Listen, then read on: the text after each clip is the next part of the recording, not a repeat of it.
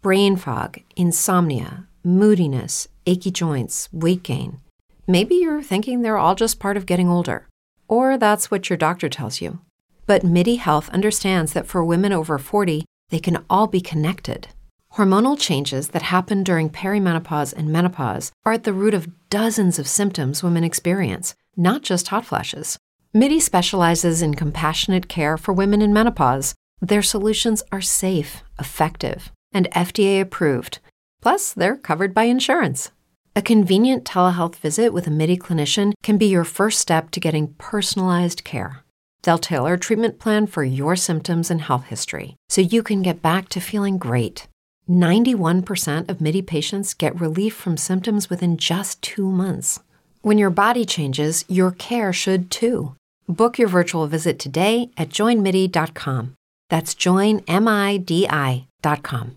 If you're a woman over 40 dealing with hot flashes, insomnia, brain fog, moodiness, or weight gain, you don't have to accept it as just another part of aging. The experts at MIDI Health know all these symptoms can be connected to the hormonal changes of menopause, and MIDI can help with safe, effective, FDA-approved solutions covered by insurance. 91% of MIDI patients get relief from symptoms within just 2 months. Book your virtual visit today at joinmidi.com. Some of pro wrestling's best podcasts are VIP exclusive, and you can go VIP and find out why we have been supported by paid subscribers for over 30 years with our exclusive top shelf content, including Pro Wrestling Torch senior columnist Bruce Mitchell with the Bruce Mitchell Audio Show. I usually host that program, although he has a variety of guest hosts with different themes and unmatched historical insight, but primarily providing insight and hard-hitting analysis and opinion on what today's news means. Also, The Fix with Todd Martin. Every midweek, Todd and I sit down for 3.5 hours with analysis of the latest TV shows and major events from WWE, AEW, New Japan, and many others. Plus, he'll keep you up to date on what just happened in the world of MMA, UFC, Bellator, and more, and what's coming up the following weekend. Plus, book reviews, reviews of documentaries, and so much more. Comprehensive coverage of the worldwide pro wrestling scene.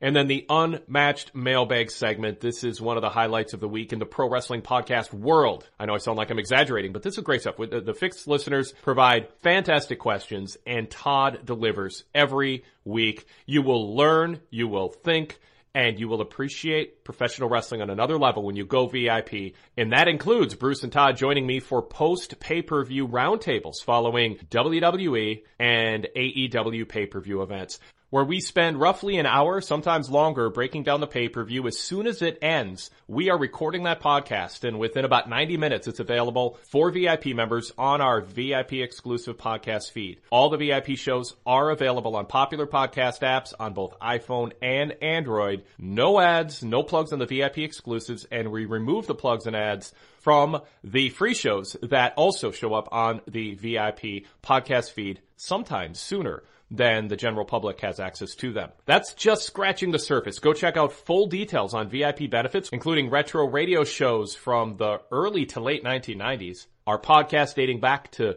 the mid-2000s, back issues of the Pro Wrestling Torch Weekly newsletter, over 1,600 of them, and so much more. Full details at pwtorchvipinfo.com. That's pwtorchvipinfo.com.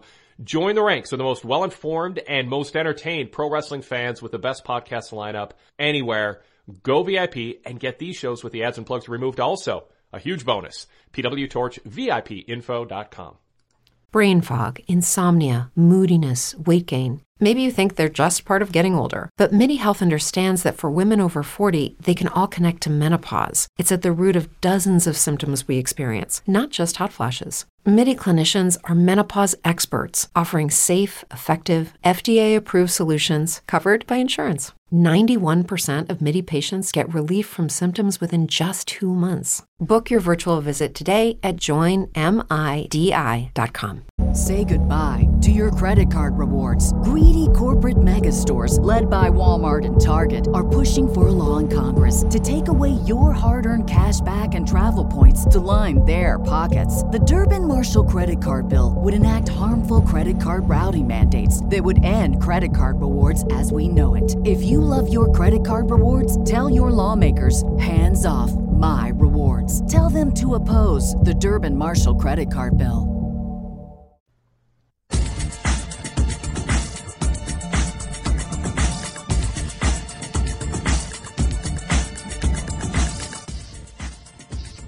Now, PW Torch and Spreaker bring you the Wade Keller Pro Wrestling Podcast.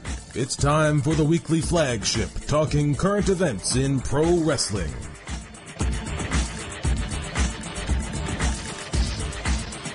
Jason, is there something going on the first Wednesday of May that I didn't know about that caused AEW and especially NXT to just load up the lineup? I mean, I know there's going to be an ebb and flow to, the lineups, and I know AEW happens to be live for the first time in several weeks next week, and they're feeling more comfortable having more of the wrestlers there.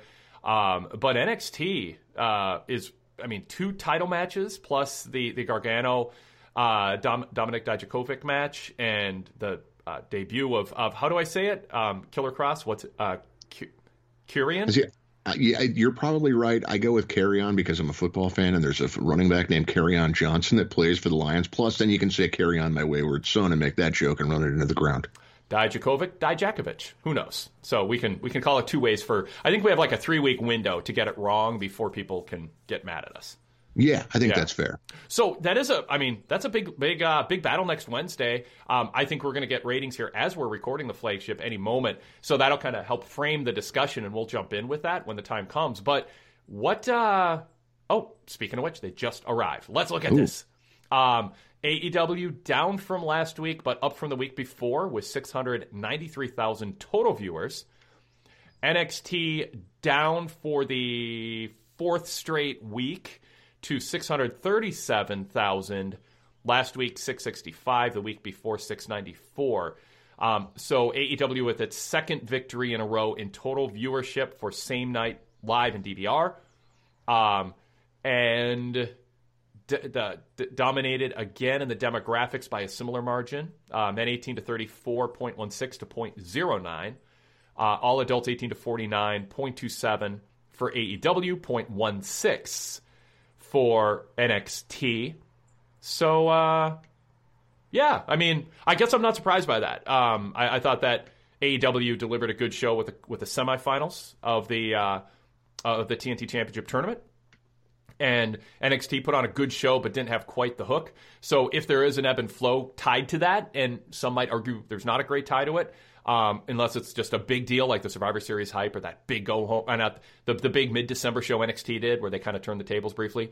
I'd say that's a pretty normal, predictable viewership number, Jason, to which I throw to you.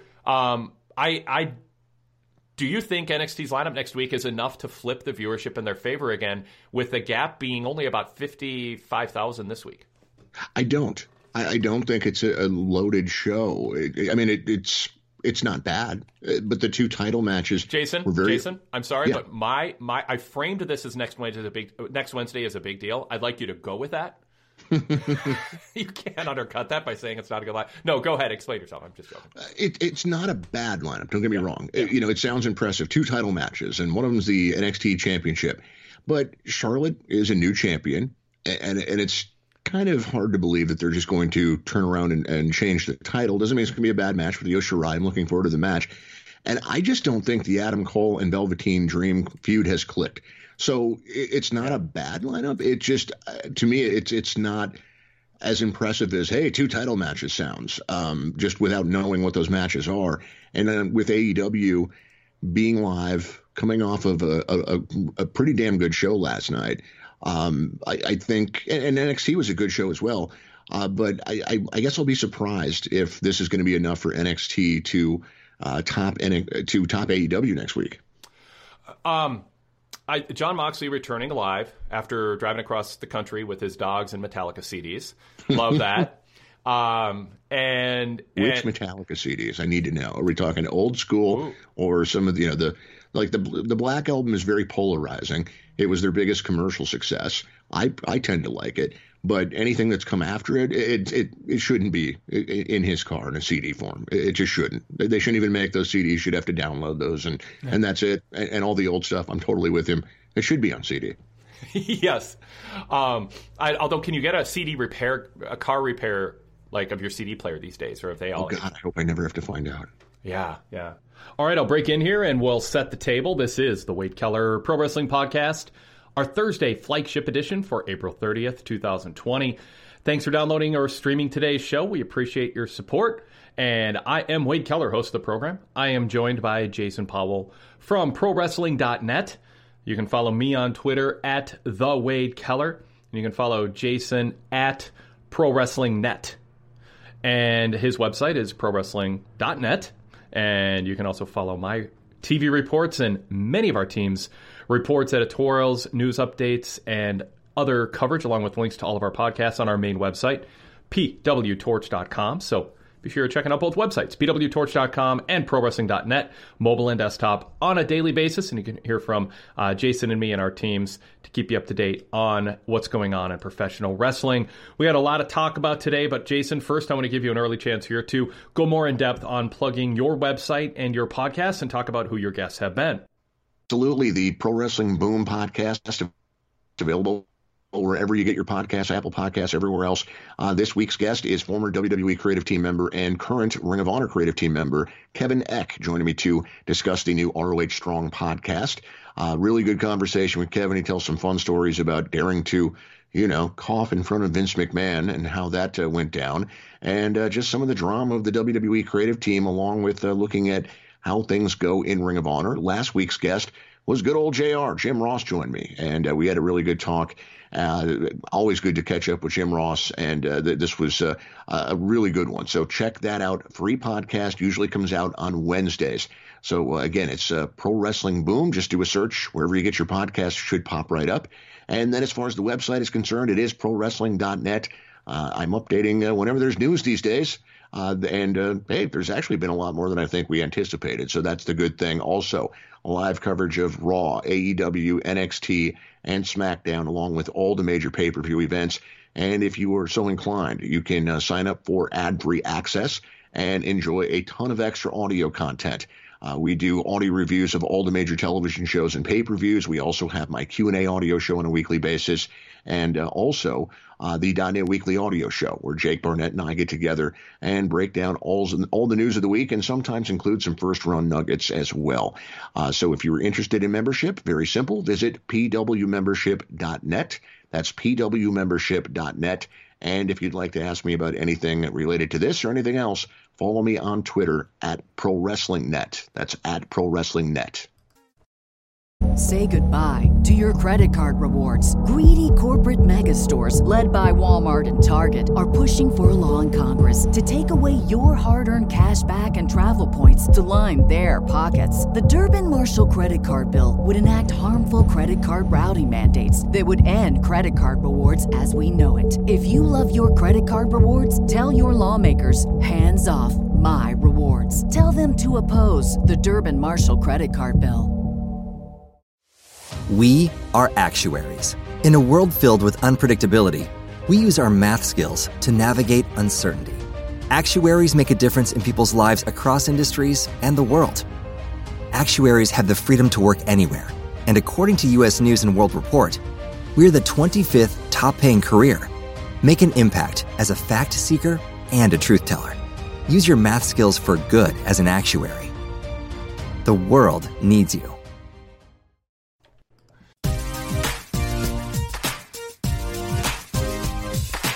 Every Sunday night, catch Wrestling Night in America on PWTorchDailyCast.com, hosted by me, PW Torch columnist Greg Parks. Each week, I'll welcome a co-host from the Torch family to discuss the big shows in pro wrestling, taking your calls and emails.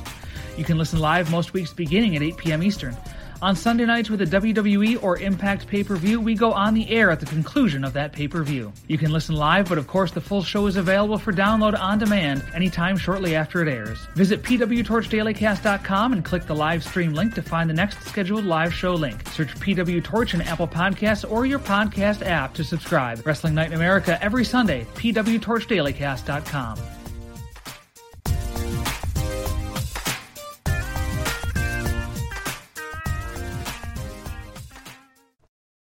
say goodbye to your credit card rewards. Greedy corporate mega stores, led by Walmart and Target, are pushing for a law in Congress to take away your hard-earned cash back and travel points to line their pockets. The Durbin-Marshall credit card bill would enact harmful credit card routing mandates that would end credit card rewards as we know it. If you love your credit card rewards, tell your lawmakers, hands off my rewards. Tell them to oppose the Durbin-Marshall credit card bill.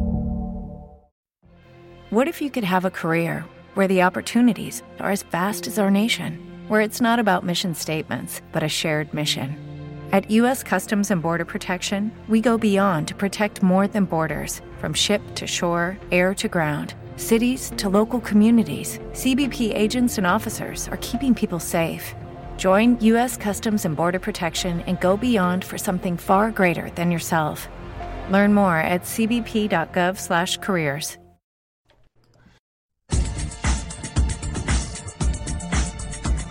Okay, so besides Moxley appearing, he's wrestling Kazarian.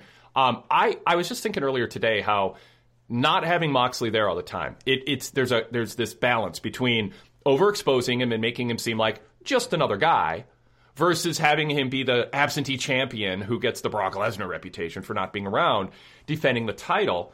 I think this is sort of the sweet spot. I think he's been gone. He's been appearing on TV in video segments, but in terms of having a match, I think they picked the right opponent. I think it can be a good match, and it's a chance for Moxley to have, it's not in front of a crowd, which he'd prefer, but he'll be in front of, a dozen wrestlers. I think that's a good use of Jon Moxley, and I assume that match is setting up an angle that will start to give us an idea of what Double or Nothing's going to be. So I think that match makes sense to have.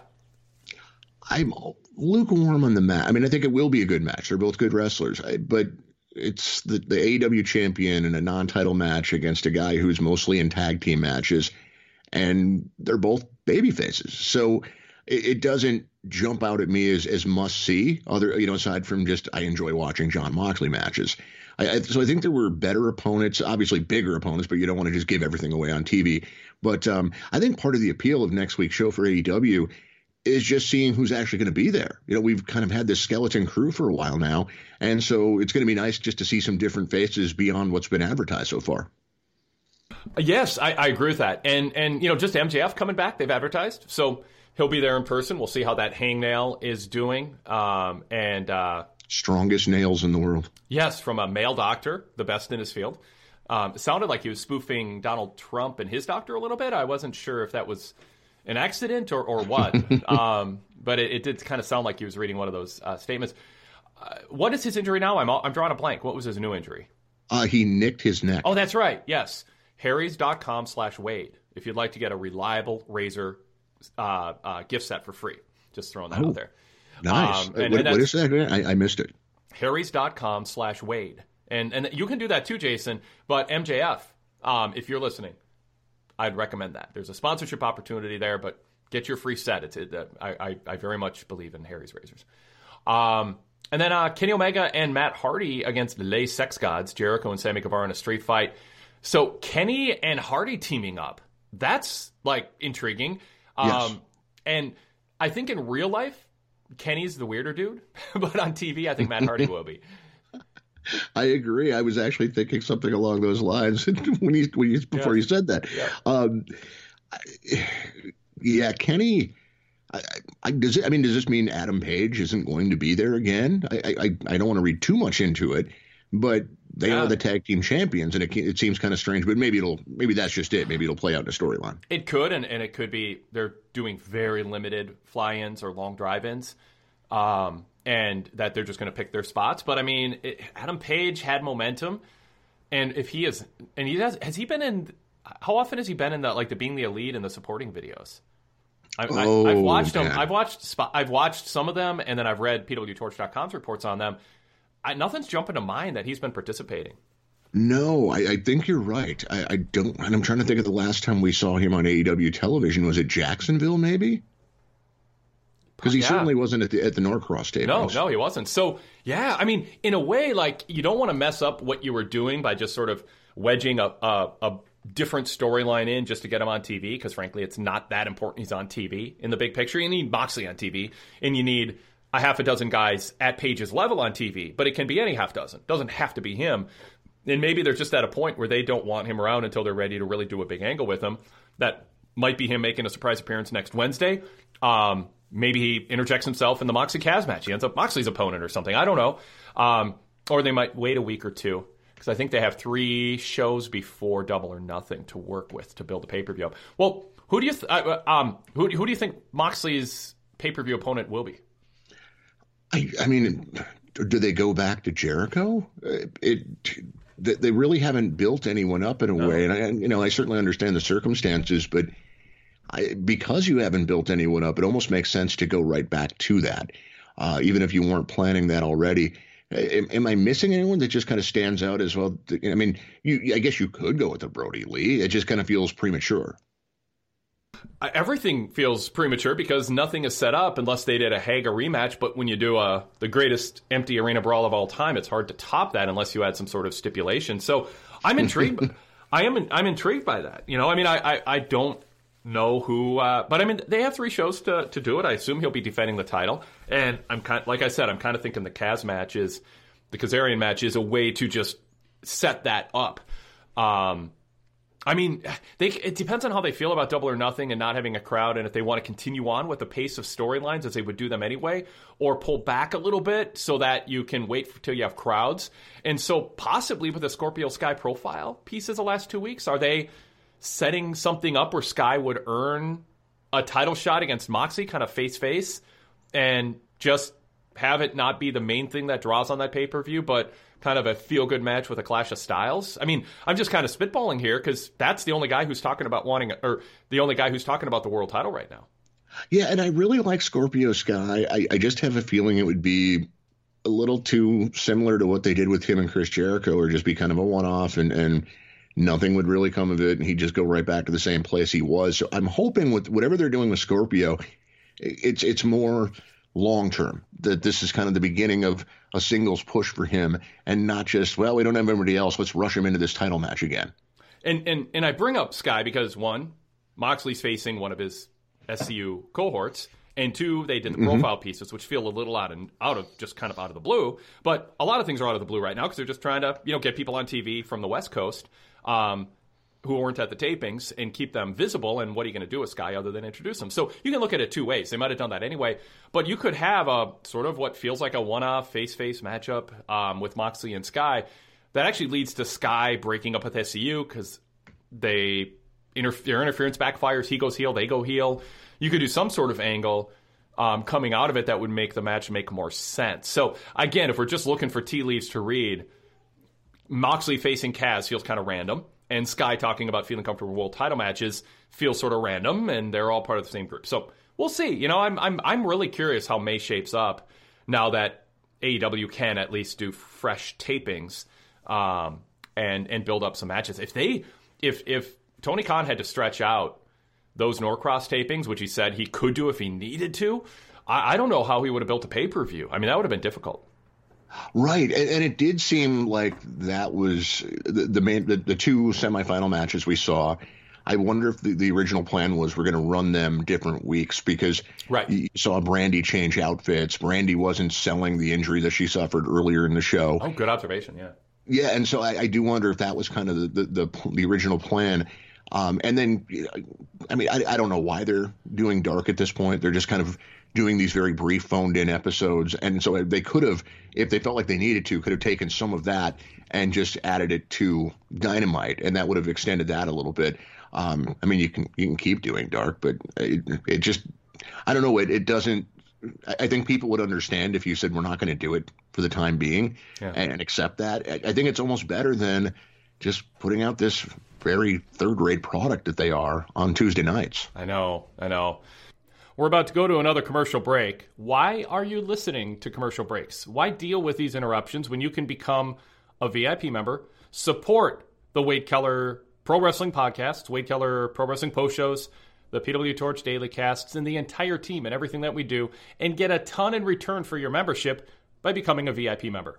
Go to pwtorchvipinfo.com for full details. 30-plus years of archives of podcasts, retro radio shows, over 1,600 back issues of the Pro Wrestling Torch Weekly newsletter, a fascinating march through our coverage of wrestling history, and so much more, including ad-free versions of the Wade Keller podcast, Wade Keller post shows, and PW Torch daily casts, and several exclusive VIP podcasts just about every day, dozens of VIP exclusive podcasts that you're not hearing because you're not a VIP member. So go VIP, PW Torch, VIPinfo.com. Subscribe to our VIP podcast feed and listen in a streamlined way with no interruptions to all of our podcasts. Again, that's PW Torch, VIPinfo.com. Say goodbye to your credit card rewards. Greedy corporate mega stores, led by Walmart and Target, are pushing for a law in Congress to take away your hard-earned cash back and travel points to line their pockets. The Durbin-Marshall credit card bill would enact harmful credit card routing mandates that would end credit card rewards as we know it. If you love your credit card rewards, tell your lawmakers, hands off my rewards. Tell them to oppose the Durbin-Marshall credit card bill. With the Lucky Land Slots, you can get lucky just about anywhere. This is your captain speaking. We've got clear runway and the weather's fine, but we're just going to circle up here a while and get lucky. No, nothing like that. It's just these cash prizes add up quick. So I suggest you sit back, keep your tray table upright, and start getting lucky. Play for free at LuckyLandSlots.com. Are you feeling lucky? No purchase necessary. Void where prohibited by law. 18 plus terms and conditions apply. See website for details.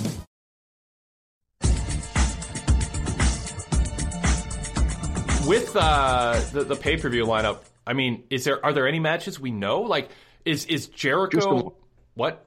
Just the finals of the tournament with Cody and Art. Oh yes, definitely that, and it's good to know. And that can headline actually. I mean, I think that's I want to get into that tournament outline in a second. But do you think they do Jericho Hardy in a cinematic one-on-one match, or do they do Hardy Sammy Guevara in a cinematic Broken Universe match, or do they do that on Dynamite first and it leads to Jericho at the pay-per-view? Ooh, I hadn't thought much of that. I guess either way would be fine. I hate to be non-committal about it, but I think you can. Sammy has been more of a setup guy than I would like. He's taken more losses than I think a guy who is a really good pest heel should take. But so they clearly don't mind kind of putting him in that role. And so why not try to get both? It's not going to have the appeal on paper of Hardy against Jericho. But if you have enough going on elsewhere on the show, I think you could easily do Matt Hardy and Sammy Guevara and have a lot of fun with it. I do too. What do you think of the Bubbly Bunch this week with the virtual punches and striking with various objects, and then someone virtually selling it and then returning the favor and having some celebrity cameos mixed in? Yeah, so I'm of two minds on this because I really enjoyed it. I thought it was funny. I've watched both of the stay-at-home editions of Saturday Night Live, and I thought this was actually more entertaining than a lot of the skits they've had on there. I mean, I know they're doing their best, but I did get a kick out of it. I liked a lot of the celebrities they had on there. Yay, Duff McKagan from Guns N' Roses. That made my day. Mm-hmm. And then, of course, Lou Ferrigno. How can you not like that? But they're heels. The inner circle are heels. They've been the funniest and most entertaining guys on this show from the Norcross tapings. And I just feel like they're getting a little too cutesy. And hey, it's really tough to make entertaining television. So I'm giving them a little bit of leeway right now. I enjoyed that. It was funny, but enough. Now it's time to get back into these guys being all out heels and going after heat rather than laughs. We've just seen a little bit too much of them. I do have confidence in Chris Jericho to be able to flip that switch. But it needs to happen right away with the pay-per-view coming up now, 3 weeks away, I think you said? Yeah. I agree with you. I mean, I thought it was well done. I thought this was the best of the three. It's the type of thing that, is going to inspire kids to emulate, if not bored adults, and do their own version of it. Santana and Ortiz are hardly scary heavies these days. They're comedic figures. But I do think, and Sammy's super talented. This fits his character more than the others in terms of his place on the card and all that. Jericho, I just think, is at a point where I understand the argument that, you want him to be booed because he's a heel. And I think the only way to make that work is to have the sophisticated AEW audience play along and make sure he's matched up against a babyface you've done a good job with. And then I think fans will cheer the babyface and have fun booing Jericho for the sport of it, not because they don't respect and like him, but because it's the role he's in. And I think we almost are with AEW, especially because their target market is not children. And WWE does try to, have this broad swath of people who are, the kids going crazy for Lucha House Party, even though they never win. I have that image at house shows, and it's just like the kids love Lucha House Party. It's like they never won, and the kids didn't care. That's not the business AEW's in. And so I think you can get away with having Jericho in sort of a meta sense be a heel where the fans sort of boo, but they're smiling and enjoying and respecting him, and get away with it. Now, you don't want a whole roster full of that, and you only do it for a very special circumstance where someone's just he's so valuable doing what he does, the way he does it, from an entertainment standpoint. I don't think you sacrifice that in order to battle that headwind of trying to get fans to actually not respect and like him and boo him genuinely. Save that for plenty of other heels. So I just think these are special times, and you've kind of qualified some of your statements too in that way. They're working under different circumstances, and I just don't think it's fair to apply the exact same rules we would if this was 6 months ago in terms of how they're presenting them. I might have a different approach to analyzing this, although I might come to the same conclusion. If Jericho was as good and entertaining as he has been playing this role, and he still is. He's not babyface. He'll put over somebody and then he go, but I hate him anyway. He always finds a way to add that. And the Bubbly Bunch stuff, there's a way to take that self-indulgent, you want to watch us even though we're wasting your time because we're that special. You can get heel heat out of it, but the key is just make sure he's matched against wrestlers who people like, and don't put a Roman Reigns or John Cena out there, put a Matt Hardy or a John Moxley out there, and I think he'll be fine. I think he will. I also kind of felt like, okay, yes, this was probably a Jericho production. He has Duff McKagan on his podcast telling a joke every episode. He's friends with Kevin Smith and so Jay and Silent Bob. So I get that he was probably the guy that got a lot of these celebrities involved. Did he have to be featured in this? Could he have said, hey, I have a great idea. Why don't we do this with the Elite members instead because they're the baby faces? Oh, yeah. Yeah, it could have, because, it was just gregarious fun with people that you're expected to boo next time you buy tickets. Although, I think the argument they're making is, it's a way to get Jericho and his guys on TV as a group, even if they're not together. And you can argue, well, that's not important right now, especially when Hangman Page isn't on TV, for instance. And the Bucks hardly are. But at the same time, that would have been a way to get Adam Page and the Bucks and Kenny on TV. But then do you want those guys goofing off like this? Or could that backfire? There's some people who don't like the Bubbly Bunch at all because they think it's just a stupid waste of time. And it's not funny. And I think, you can look at it as that's the intent, is entertain people but make them a little angry that you were subjected to it in the first place. Yeah, I don't know what they're down on with it. I get a kick out of most of what they've done so far with this. It's just unique times. And if you can entertain people and get away from the mostly empty venue setting for a little bit, I think it's a good thing. And I think AEW has done a really good job with that overall. Even some of this, but it is it's not just Inner Circle either. I'm finding humor in what MJF says. He seemed to be going for more comedy than he is for heat right now. And I think you can even say the same for Britt Baker, maybe not to the same degree, but again, I'm enjoying all those segments. So I do want to see them, especially with the pay-per-view coming up, kind of get back into going for heat with the heels, but I can't fault them for taking the approach they have, if that makes sense. Yeah. No, that does make sense. Say goodbye to your credit card rewards. Greedy corporate mega stores, led by Walmart and Target, are pushing for a law in Congress to take away your hard-earned cash back and travel points to line their pockets. The Durbin-Marshall credit card bill would enact harmful credit card routing mandates that would end credit card rewards as we know it. If you love your credit card rewards, tell your lawmakers, hands off my rewards. Tell them to oppose the Durbin-Marshall credit card bill. Lucky Land Casino, asking people, what's the weirdest place you've gotten lucky? Lucky? In line at the deli, I guess? Aha, in my dentist's office. More than once, actually. Do I have to say? Yes, you do. In the car before my kids' PTA meeting. Really? Yes. Excuse me, what's the weirdest place you've gotten lucky? I never win and tell. Well, there you have it. You can get lucky anywhere, playing at LuckyLandSlots.com. Play for free right now. Are you feeling lucky? No purchase necessary. Void where prohibited by law. 18+. Terms and conditions apply. See website for details. Thank you for listening to the Wade Keller Pro Wrestling Podcast. Be sure to subscribe.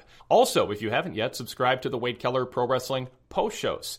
This show, the podcasts, have our blue logo. The Wade Keller Pro Wrestling post shows have our red logo. Just search Wade Keller in Apple Podcasts or wherever you listen to pro wrestling podcasts and click subscribe to the red logo, and you can download our Raw, SmackDown, AEW, and sometimes NXT post shows. I'm joined by a co-host to add a different perspective to the analysis for the show, where we talk to live callers, on-site correspondents who are in the building who tell us what did not air on TV, and we also answer mailbag questions. Those shows are available for download within a few hours after the shows end on Monday, Wednesday, and Friday nights. So there's a fast turnaround to get your fix. So check it out. That's the Wade Keller Pro Wrestling Post Show. Just search Wade Keller. You can also stream the show live at WadeKellerPostShow.com about 5 minutes after the shows end on Monday, Wednesday, and Friday night. Say goodbye to your credit card rewards. Greedy corporate mega stores, led by Walmart and Target, are pushing for a law in Congress to take away your hard-earned cash back and travel points to line their pockets. The Durbin-Marshall credit card bill would enact harmful credit card routing mandates that would end credit card rewards as we know it. If you love your credit card rewards, tell your lawmakers, hands off my rewards. Tell them to oppose the Durbin-Marshall credit card bill. With the Lucky Land Slots, you can get lucky just about anywhere. This is your captain speaking. We've got clear runway and the weather's fine, but we're just going to circle up here a while and get lucky. No, nothing like that. It's just these cash prizes add up quick. So I suggest you sit back, keep your tray table upright, and start getting lucky. Play for free at LuckyLandSlots.com. Are you feeling lucky? No purchase necessary. Void where prohibited by law. 18+ terms and conditions apply. See website for details.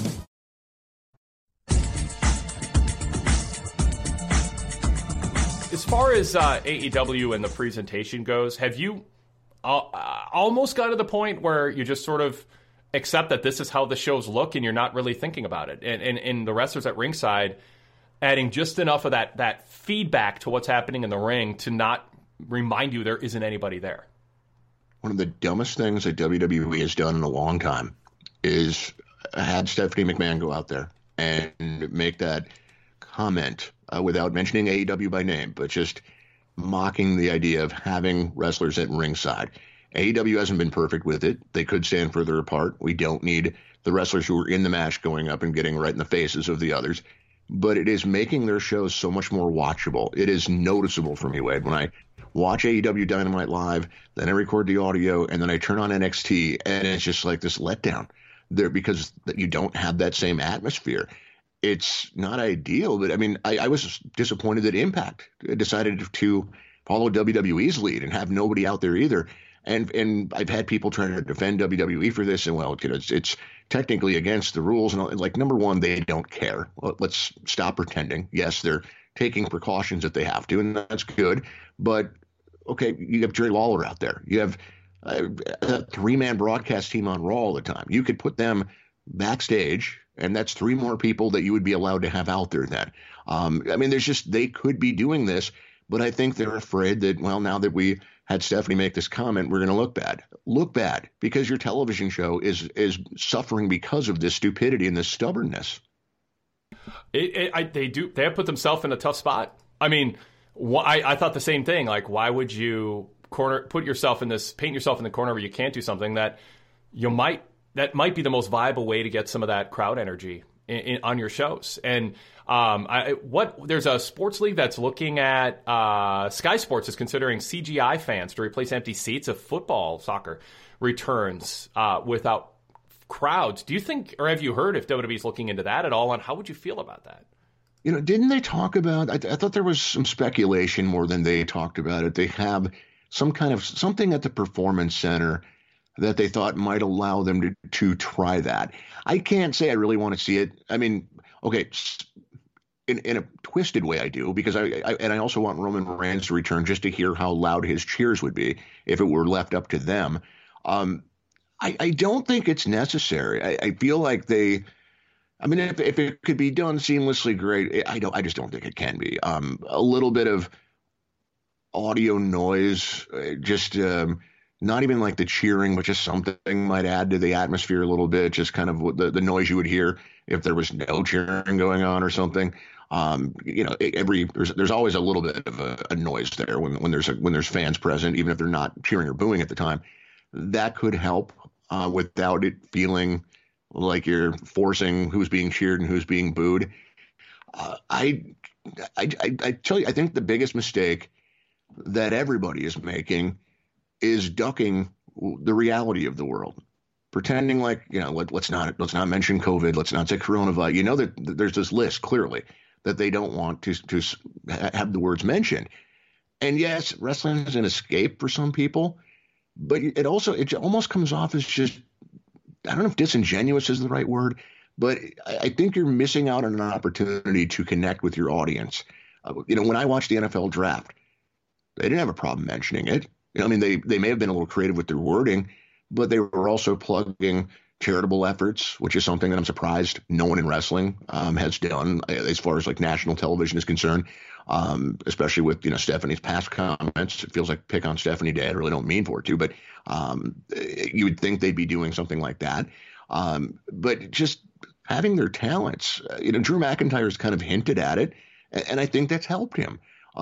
You come off as real. You don't come off as, we're just pretending nothing's going on. To me, it doesn't feel genuine when nobody can stop to acknowledge the reality of it. I don't need 3 hours of it on Monday discussion, but if it makes sense for someone to mention it in their promo, don't dance around it. Let's just, let's be real. I mean, this is reality and everybody knows it. And when you act like nothing to see here, business as usual, again, there's a disconnect for me as a viewer. Hello, it is Ryan, and I was on a flight the other day playing one of my favorite social spin slot games on ChumbaCasino.com. I looked over at the person sitting next to me, and you know what they were doing? They were also playing Chumba Casino. Coincidence? I think not. Everybody's loving having fun with it. Chumba Casino is home to hundreds of casino-style games that you can play for free anytime, anywhere, even at 30,000 feet. So sign up now at ChumbaCasino.com to claim your free welcome bonus. That's ChumbaCasino.com and live the Chumba life. No purchase necessary. VGW. Void where prohibited by law. See terms and conditions. 18+. Okay, round two. Name something that's not boring. A laundry? Ooh, a book club. Computer solitaire, huh? Ah, oh, sorry. We were looking for Chumba Casino. That's right. ChumbaCasino.com has over 100 casino-style games. Join today and play for free for your chance to redeem some serious prizes. ChumbaCasino.com. No purchase necessary. Void where prohibited by law. 18+. Terms and conditions apply. See website for details. I think the CGI would be difficult to pull out for pro wrestling. I think it's different in a soccer match where, you can just sort of hit, CGI the fans in and have just kind of a general buzz because soccer is different. Pro wrestling, you would have to have your hand on the volume button constantly in a way that would not feel natural. Now, that said, WWE did that in the mid-'80s with their syndicated TV. They sweetened the sound. Yeah. And to my ear, it was often obvious.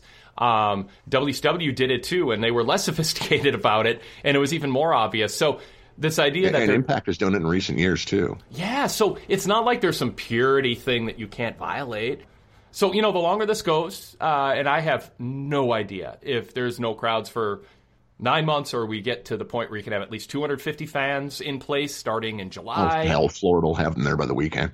That's the thing. I mean, if there's Trump rallies, it's going to be hard to argue that pro wrestling promoters shouldn't be able to do it. Now, the question is, how many people are going to want to? And some are going to want to, depending on their news source, depending on their tolerance for risk, depending on if they have any health concerns themselves or relatives that they're worried about. I mean, all kinds of things factor into that, and I get that. Some people are like, I'm going to go mentally insane if I don't just get out and do something, and I'm willing to take that chance. But then you require masks, like Home Depot's requiring of all customers. Mm-hmm. So there's so much to take into account. I don't have any answers, but if it's like 4, 6, 9 months before there's live crowds again, I mean, I would think WWE would consider that, especially with ratings dropping lately, and they have been, Jason. Wow.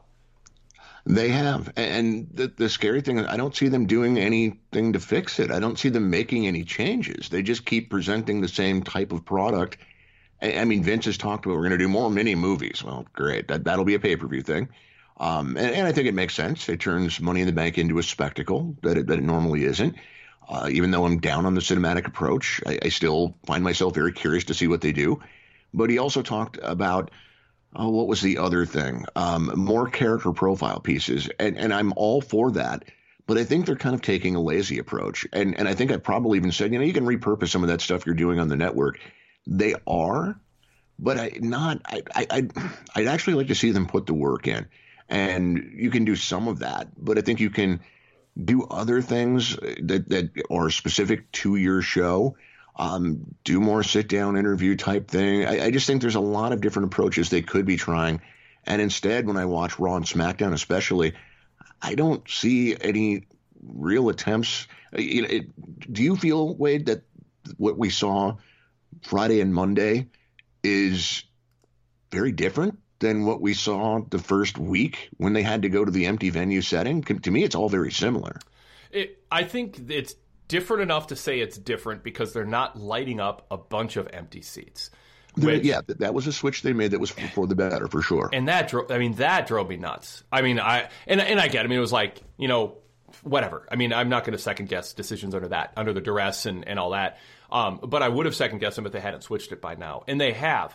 But no, beyond that, I mean, they might be tweaking some of the camera angles, whether they are, aiming, like I know on NXT last night, there's kind of an aerial shot of the entrance stage that was a little tighter. I think they've learned that it's probably better to not highlight how big the venue is if it's completely empty. And so, I mean, in other words, I think they're doing some small things to adjust as they go, but not as much as I thought. I believe viewers would be very flexible.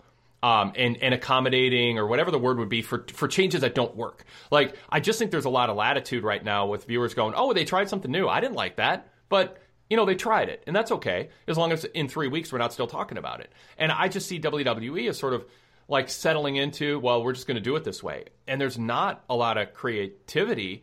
And anything you would say is, particularly experimental. Whereas AEW has done more experimental things. Again, not crazy over the top, but certainly having wrestlers at ringside, which we already talked about Stephanie ruining. But, some of the video features that they've done have been more elaborate. The big thing WWE did is they moved away from the best of matches that at first had some traction and then lost traction after a couple of weeks. Yeah, and I just see too many of the same mistakes being made.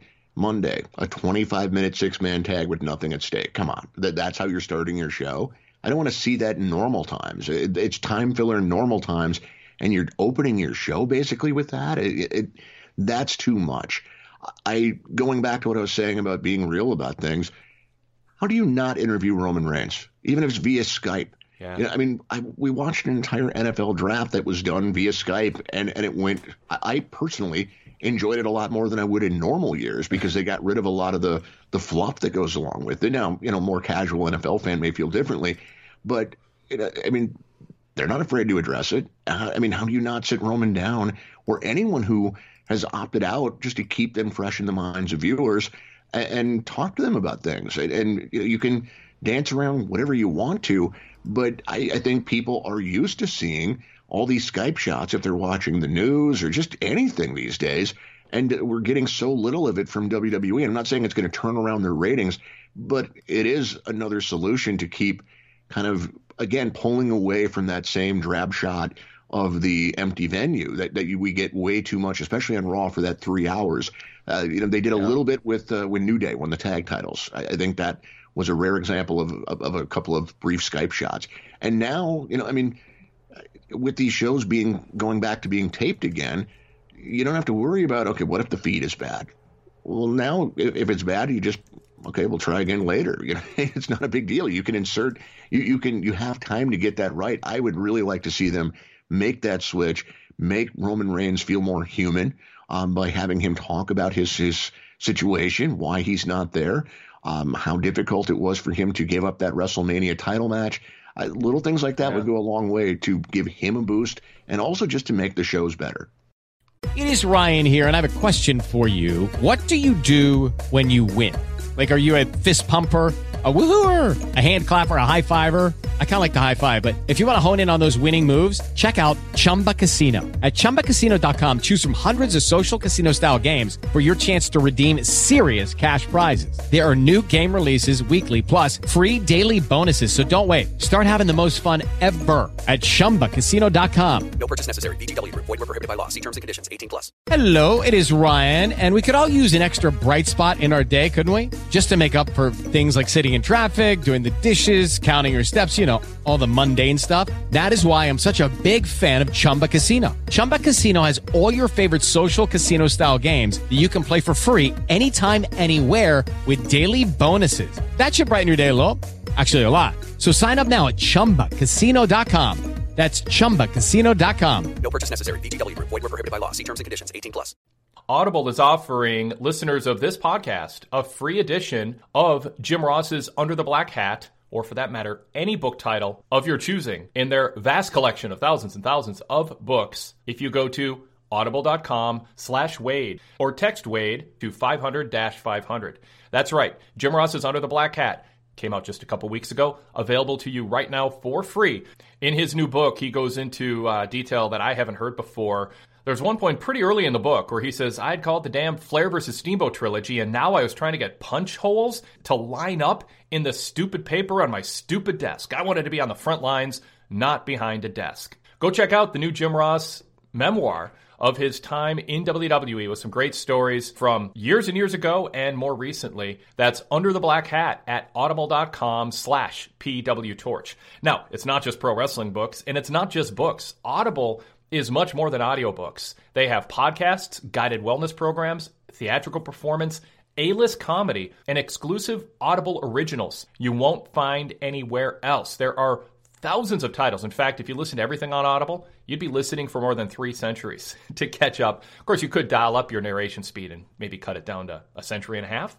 Anyway, Audible helps people get more stories and information through the gift of found time. It allows people to listen while commuting, cooking, exercising, gardening, or relaxing at home. A recent Pew study found that 27% of adults say they haven't read a single book in the past year, up from 19% in 2011. Lack of time being the main reason.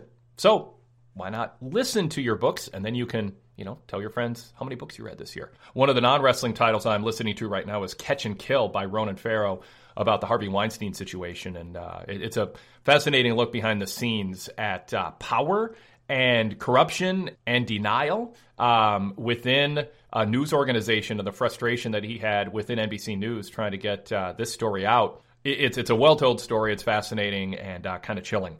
Also, I'm listening to an Alfred Hitchcock biography. I've been watching some old Alfred Hitchcock movies in recent weeks as I've had more time at home and less time away from home, and I wanted to learn more about him and the movies he made. Whatever interests you this month, Audible's got a book that will let you do a deep dive into it or just be entertained and escape. So again, go to audible.com/Wade or text Wade to 500-500. Every month, members get 1 credit to pick any title plus 2 Audible originals from a monthly selection and access to daily news digests from the New York Times, Wall Street Journal, and the Washington Post, as well as guided meditation programs. And that's important for a lot of people right now. We're living in a time right now where there's a lot of unknowns and a lot of routines that have been broken, and it can shake us up a little bit. Some guided meditation might help. This might be the time to check that out, and Audible is a way to do that. So go to audible.com/Wade or text Wade to 500-500. Hello, it is Ryan, and we could all use an extra bright spot in our day, couldn't we? Just to make up for things like sitting in traffic, doing the dishes, counting your steps, all the mundane stuff. That is why I'm such a big fan of Chumba Casino. Chumba Casino has all your favorite social casino-style games that you can play for free anytime, anywhere with daily bonuses. That should brighten your day a little. Actually, a lot. So sign up now at ChumbaCasino.com. That's ChumbaCasino.com. No purchase necessary. VGW. Void where prohibited by law. See terms and conditions. 18+.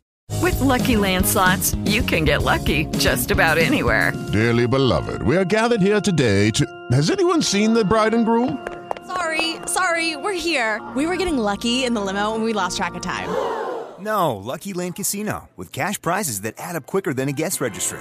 In that case, I pronounce you lucky. Play for free at LuckyLandSlots.com. Daily bonuses are waiting. No purchase necessary. Void where prohibited by law. 18+. Terms and conditions apply. See website for details.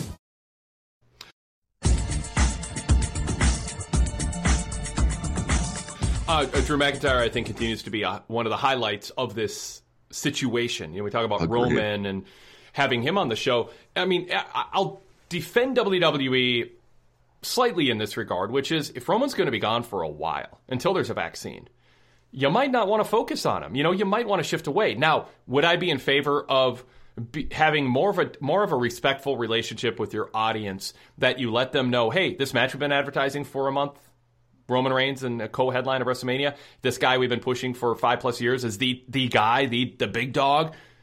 We're going to actually acknowledge that he existed and tell you, at least in passing, a 15-second segment saying, as you know, Roman's been on quite a journey, and he walked away from wrestling to get treated for cancer, and then he came back when he was cancer-free. Given the world circumstances, he has opted, and WWE fully supports that he's going to step back for a while for the safety of him and his family, and we'll keep you up to date, and you can follow him on Instagram. Would that have been so hard? And then I think the audience are like, okay, they're not just pretending something didn't happen. I mean, it's almost the Dallas shower scene that, gets referenced in a cliche way. But Dallas did more to acknowledge it. You know what I mean? So it's just like Roman didn't count and he didn't exist. So it comes across as if there's animosity there, or that fans are just sort of stupid and just hit the reset button each week. So I don't think you'd want to do a ton with Roman unless it's to give his endorsement to Braun Strowman, or even better, it's not brand aligned, but Drew McIntyre, and maybe plant a seed and have Roman put over Drew and say, he's really impressed with what he did, he's glad, and then just sort of say something in that Roman-esque way, which is, I hope Drew, enjoys that, but post superstar shakeup, if I'm back, or when I'm back, we might be on the same brand, and we might have something to talk about. I mean, I think there's a way to plant a seed for a big match in the future with those two, but then I think you kind of want to move on. You don't want that Roman Reigns shadow over Drew or Braun or whoever on SmackDown in the meantime. So I guess I'm in the middle ground between a ton with Roman because he's a big star and ignoring him like they have.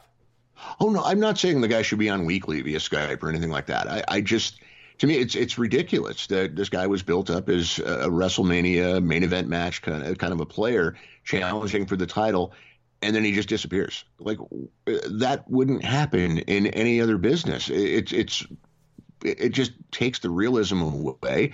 If you are a supporter of Roman Reigns or anybody else that has just kind of disappeared, and I couldn't even tell you how many people actually have, because most of the people are still there. But to me, you're depriving yourself of setting the table for his eventual return. And whenever he does come back, I'm sure he'll get a big ovation and all of that, because so many fans pay attention online. But that's just it. If so many people know the story already, what harm are you doing by telling it on your television show? That's compelling television.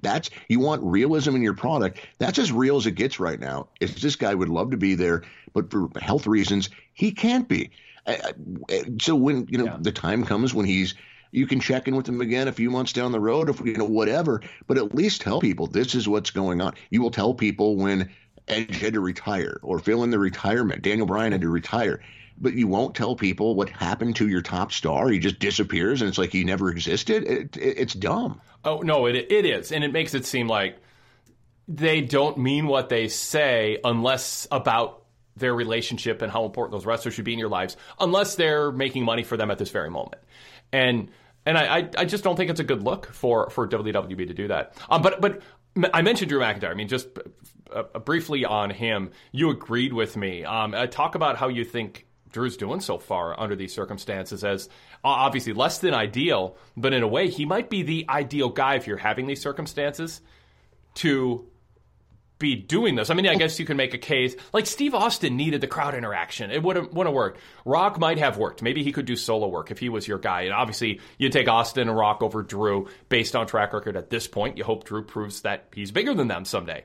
But John Cena, I don't know. I mean, Drew might work better than Cena would in an empty arena setting, because there's this earnestness looking at the camera that works. But Cena's good. But certainly among the rest of the roster, the timing worked out well to have decided to back Drew McIntyre as your top babyface, because of the choices otherwise on the roster to be your champion on Raw, I'd pick Drew in the situation he's in over anybody else who might have been a candidate. Yeah, he's doing really good work. I think he is one of the guys that's figured out, okay, there's no sound. How do I fill that gap of sound? What can I do that normally I wouldn't be able to? Maybe the camera picks up a little bit of me talking to my opponent, but now it's going to hear every word I say. And he's selective in what he says enough that, it never comes off as corny. There's a swagger to him. There's a confidence to him. I really enjoy watching him on Mondays. I look forward to his segments. Now they need to stop burying them at the end of the show because nobody's watching by the time you get to the end of the show. Well, there's that. I mean, man, if there's ever a time for WWE and USA Network to say temporarily, let's drop this to 2 hours. I mean, boy, this would be the time. I mean, for all kinds of reasons. Or just, go ahead and play something classic for the last hour. I mean, they're not doing Raw-like numbers, but I think we're seeing with the FS1 numbers that there's an appetite for some of this. And I think it would make the show better. It would make the people would be more likely to tune in for those 2 hours. The numbers would go up there. And I think a lot of people probably would keep the TV on, even if they were half watching or completely into it. I think they do fine in that final hour. It is Ryan here, and I have a question for you. What do you do when you win?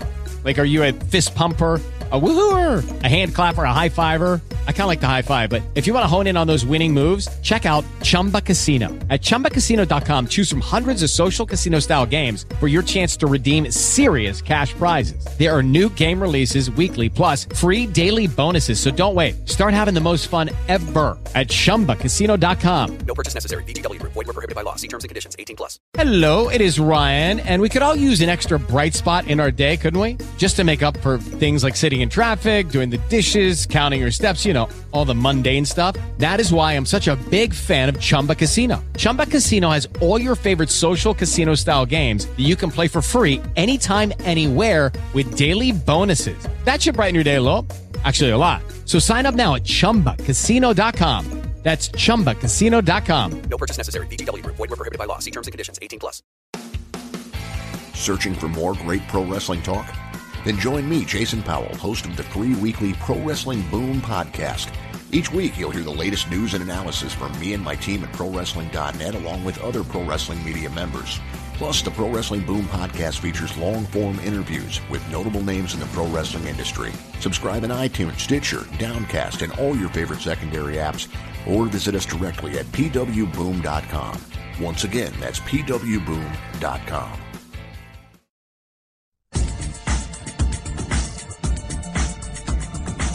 Okay, just jump into a new topic here. Triple H, in the 25th anniversary celebration on Friday. I've talked quite a bit about it, but what is your take on what happened there? Oh, my. Do you think Hunter knew everything that was going to happen before it happened? Because Shawn Michaels talked to Renee Young on Tuesday and on WWE Backstage and sort of gave the impression, yeah, we had some material that some people decided not to do, but I don't want to throw anyone under the bus. I wonder if it was Vince didn't tell them he was coming out. I thought, I'm in the minority on this, but I thought Hunter and Shawn were fine. It was just kind of business as usual, what they do. They had the little skit about Shawn not having a 25th anniversary celebration and all of that. I was okay with it up until that point. It was Vince. He was terrible. He's older. He just wasn't in the groove. This wasn't the Vince McMahon, the Mr. McMahon that we know. This was a very nervous-looking Vince who didn't seem to know what to do with his hands.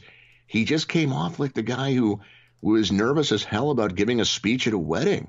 I thought he was awful. I didn't think the jokes were funny.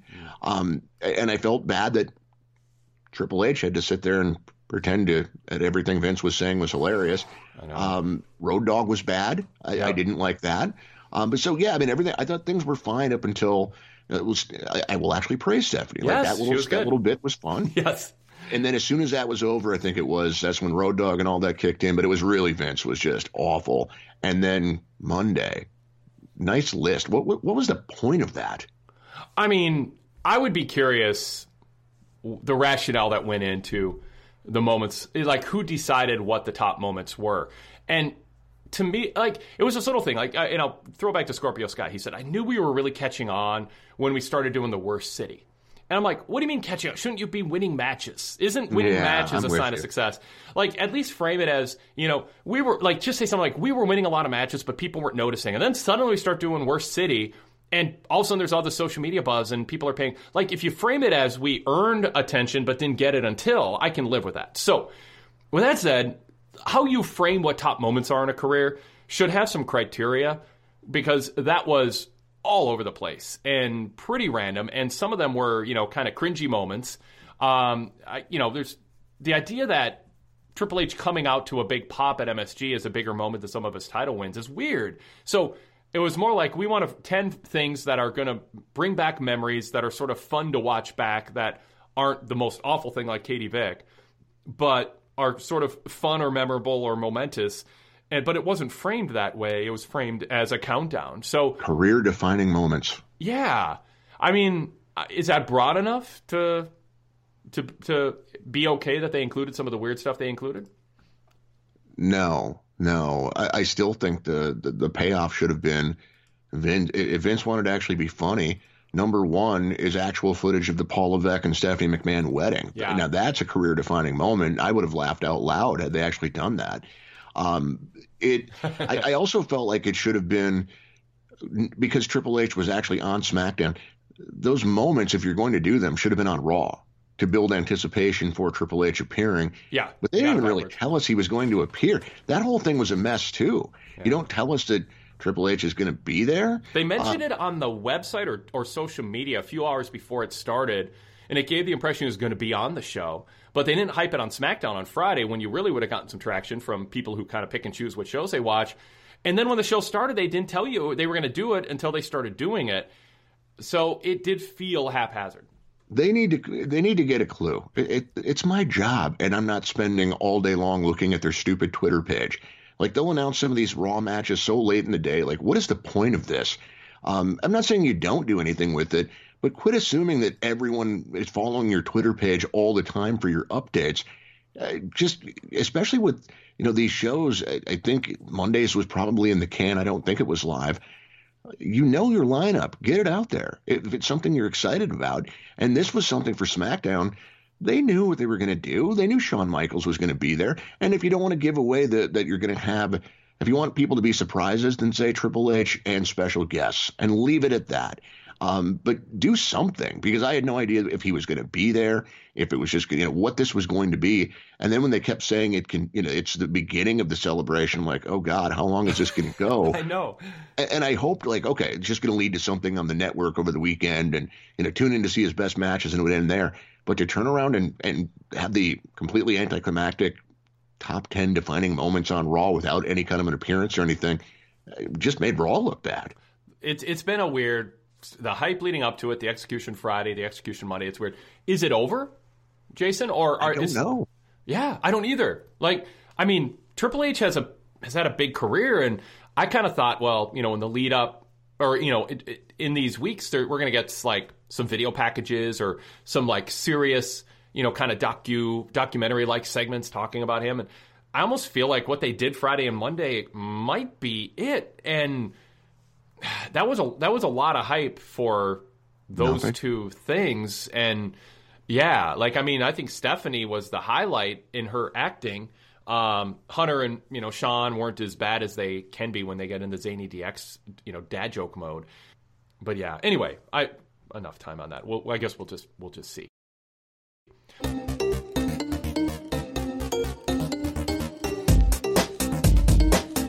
Aloha, Torch faithful. This is Kelly Wells, host of PWT Talks NXT.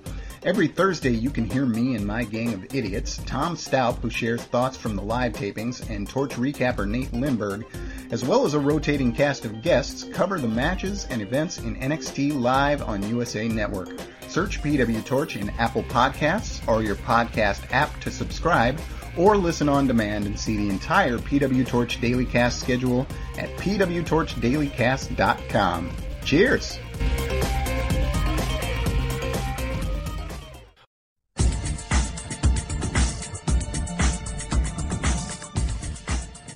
Money in the Bank is coming up, though, and that's where WWE's focus really ought to be. They have announced the women's Money in the Bank, the men's Money in the Bank, and then Braun Strowman defending against Bray Wyatt, Drew McIntyre defending against Seth Rollins, and Bayley defending against Tamina. It's a WWE Network show. They don't need to get people to pay to see it, like AEW has that challenge. They're they want people to keep the network, and so you need a strong pay-per-view lineup to do that. That's the number one selling point right now, especially with NXT no longer network exclusive, and not having takeovers makes that even more the case. So, I mean, to me, Drew's going to beat Seth. I mean, is there any doubt, Jason, that you have that do you think they're going to just play hot potato with the title for all summer or something? No, believe it or not, though, like if they had some hot payoff with Seth talking about, it'll all come together, you'll see, and all this. If I actually thought like there's more to this Seth Rollins character, and they've got something in mind to kind of reboot his faction now that one of the AOP members is hurt, I could actually be okay with the idea of Rollins taking the title with the idea of building to McIntyre taking it back. If if you're closer to fans being present than we do, and based on their relationship with the Florida governor, they clearly have a better idea than we do. But I don't think they're going to. No, I think it's going to be pretty cut and dry that McIntyre retains. Yeah, I do too. Braun and Bray, I'm not as sure about, because Braun was sort of just thrown in there as an opponent, as a replacement for Roman Reigns as the opponent for Bray. And it's Bray, not the Fiend, so that makes me lean towards Braun. But that Braun was sort of a last-second throw-in, and he wasn't being framed or prepared for this moment to be the champion representing the top act on Fox Network. 6 months into their run on Fox makes me think they want to go back to somebody they think is a hotter character. But I then circle back to, but it's Bray, not the Fiend, and so they'll probably get more out of it. Although, yeah. So I mean, what's your thinking on that, Jason? Yeah, I do kind of lean toward Strowman retains this time, but he didn't beat the Fiend, and so they have to go back to that, and maybe that's when the Fiend and Bray Wyatt, whatever you want to say, take the title back. I don't think Braun is a good choice as a long-term champion, and I guess the scary part for I guess everybody right now is that you just don't have that barometer of knowing what's working. And I mean, even when Vince has a crowd there telling him something's not working, if he thinks it's working, he's sticking with it. And now there's no crowd to stand in his way.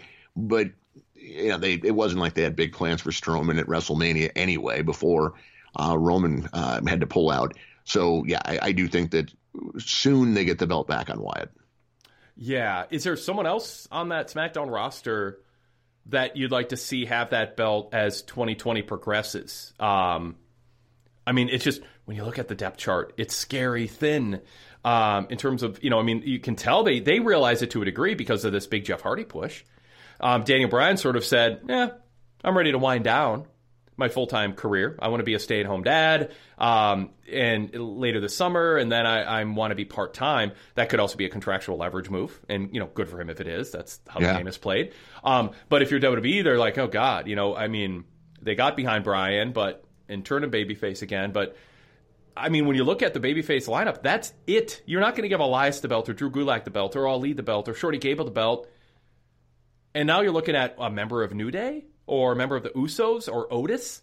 I mean, that is the depth chart. There's so few options. I almost think you just give it to Bray and keep it on him, because it's not like there's a great heel option either, because it's Sheamus or Sami Zayn or Dolph Ziggler or King Corbin. And then you get the tag teams like Nakamura and Cesaro or Miz and Morrison. I mean, it's a scary thin run. Everyone's, people aren't watching because there's no crowd. How about people aren't watching because there's no Brock Lesnar or John Cena or Ronda Rousey or Tyson Fury for that matter?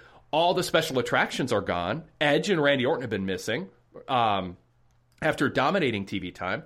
AJ Styles is missing. I mean, I think part of the drop in ratings, it would have been dropping even if there were crowds with the star power and depth that they have right now. I agree. Yeah, SmackDown is not a good roster by any means. And I do have a fear that they're building toward King Corbin taking Money in the Bank and eventually becoming champion. And that just makes me cringe. It's kind of JBL, JBL became champion and people are like, really? And then he had a long run and they just went with it. But that's when SmackDown was the B show. Well, and I could honestly live, with Corbin, just give up on this stupid King gimmick. I think the guy has a lot of talent, and that is just holding him back at this point. And so I hope they'll do a King of the Ring just to move it to somebody else so we can be done with this.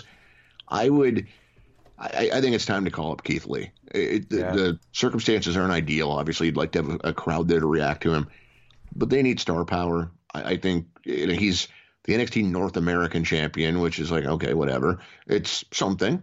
It just doesn't feel – it feels a bit beneath his level of popularity. And we've seen it with him in front of those main roster crowds in those brief appearances.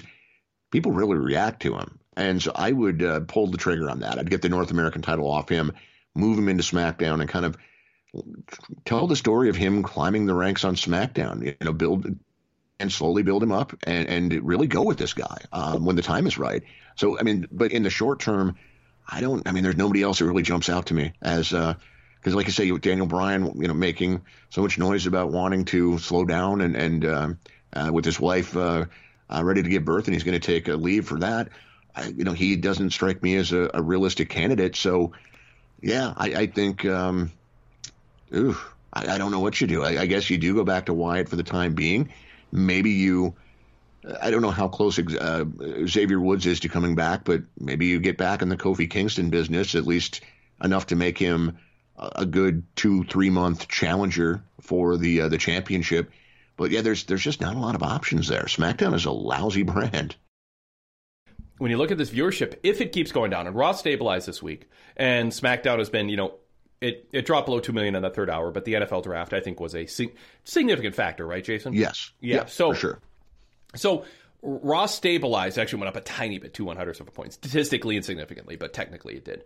So I think the SmackDown ratings this week is going to be one of the bigger stories going into the summer, or going into May for that matter, because drawing 2.005 million viewers in the final number on average for 2 hours and having that second hour drop below it, with a rating of 1.24. Now, compare that to the equivalent rating on USA Network 1 year ago, this past Friday, or it would have been Tuesday, 1.29. That number dipped below the year ago number, and they're on Fox with, however, I can't remember the increase, 15, 20% more viewers. I don't have the number I don't recall the exact number, but a lot more people can watch. So their number is down from a year ago, despite all of the hype on the NFL games and during the World Series, and the fact that they're on Fox. So they've lost any gains they had. And I know Vince tried to spin it last Thursday. Raw's down, but SmackDown's up. Or Raw's, what'd he say? Raw's flat, SmackDown's flat, Raw's down? Yeah, I think Raw or SmackDown is flat. There's been virtually no change, and Raw is a little down. And he sold that as a positive, and it's like, yeah, but you're on Fox, and you have a bigger audience. And, you can frame and spin the numbers in a reasonably... You can look someone with... He can say that with a straight face and know he's telling the truth, while hiding the fact that it's a highly deceptive statistic, because they were expecting to do way more on Fox than on USA. They had a big disruptor that was supposed to increase viewership, and it isn't. But nevertheless... I think if the number goes down again and both hours are like, 1.8 million each, I think Vince has to think about either merging the rosters or doing a superstar shakeup or some combination of that. Like you say, some call-ups. And I just don't think you can sustain a SmackDown show with the roster that they have unless they can stabilize around 2 million and just hope to get through this period in Fox's understanding.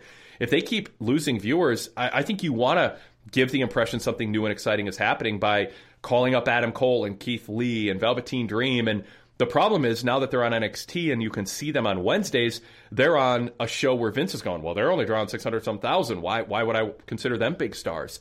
And that's a bad thing, too, that NXT's gone from this place where this next generation of stars are going to come up and suddenly be superstars, and instead they're, in a way, defined down by just simply being in the mix on the third brand. Yeah, now I think more and more people have moved into the mode that I think a lot of us have been in for a while. Certain people you hope get called up to the main roster. Most of NXT, you hope they stay put because Vince is just going to run them into the ground anyway. And, so much of this it just comes down to everyone in wrestling to some degree, some worse than others, just haven't adapted all that well. I think AEW is doing the best job when it comes to adapting to the circumstances. Some of it is having people at ringside, but just overall, I think that their shows have been fun. WWE's are just very straightforward. There's not a lot of creativity here. Again, you're not acknowledging any real world circumstances. So if you're not doing anything, to me, I mean, that's another little advantage to that is, hey, what are they going to say about this week? Who's going to be talking about it this week? I'm not saying you exploit the situation. I'm just saying you be real about it and give people a reason to tune into your show because you are relating in some way to it. Like if John Cena was there, he'd be the perfect guy to deliver an uplifting message about the times. Nobody's doing that. I think Drew McIntyre has hinted at it. I think he's perfectly capable of doing it. Do it. But their shows are very dull. The NFL draft set records. The NFL draft to most people is very dull.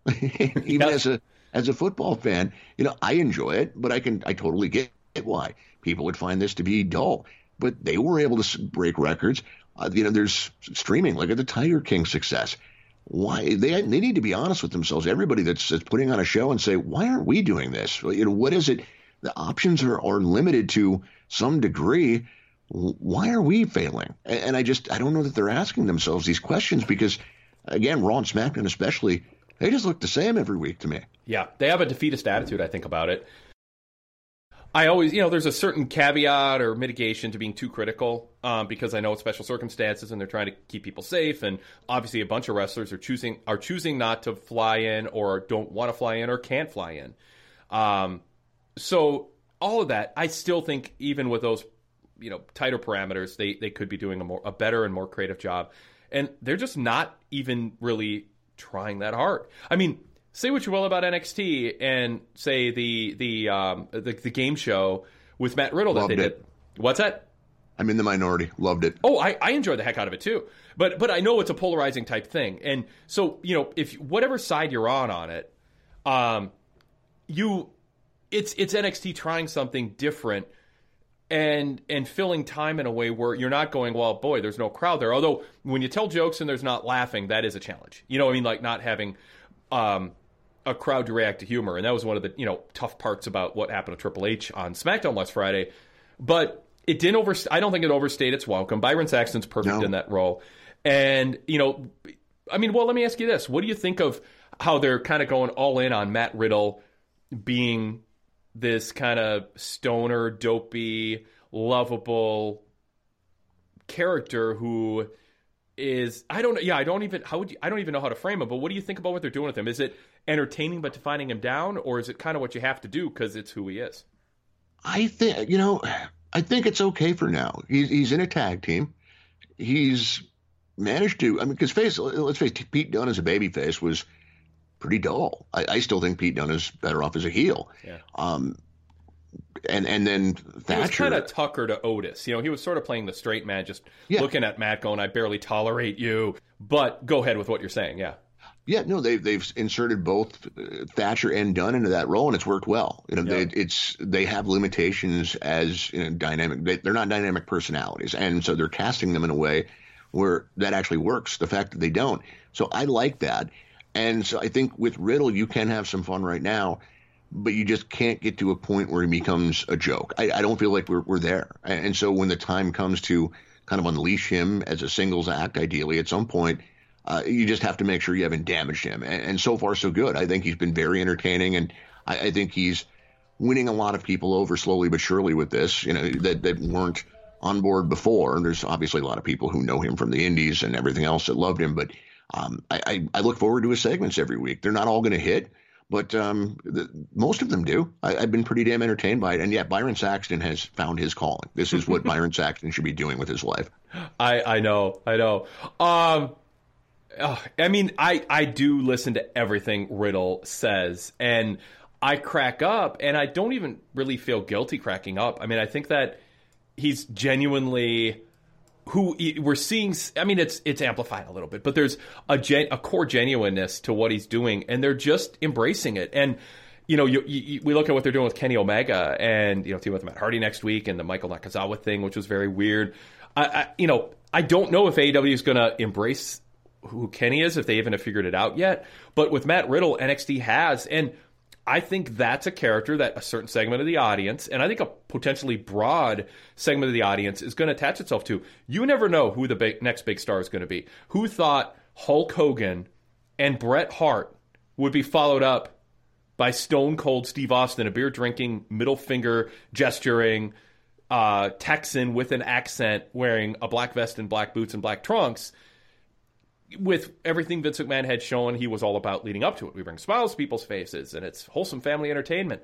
You never know. So this thing could catch on, and sometimes you just roll the dice and go all in with somebody, and Riddle's talented enough in other ways in terms of being in the ring. You just want to make sure that there's some room to be a main event act in that, because I think he has that in him otherwise. Yeah, and hey, now's the right time for the stoner humor. You know, when they were down on Rob Van Dam, and you might get the nobody flies higher than, or whatever the line was. Yeah. You'd get that, and that was about it.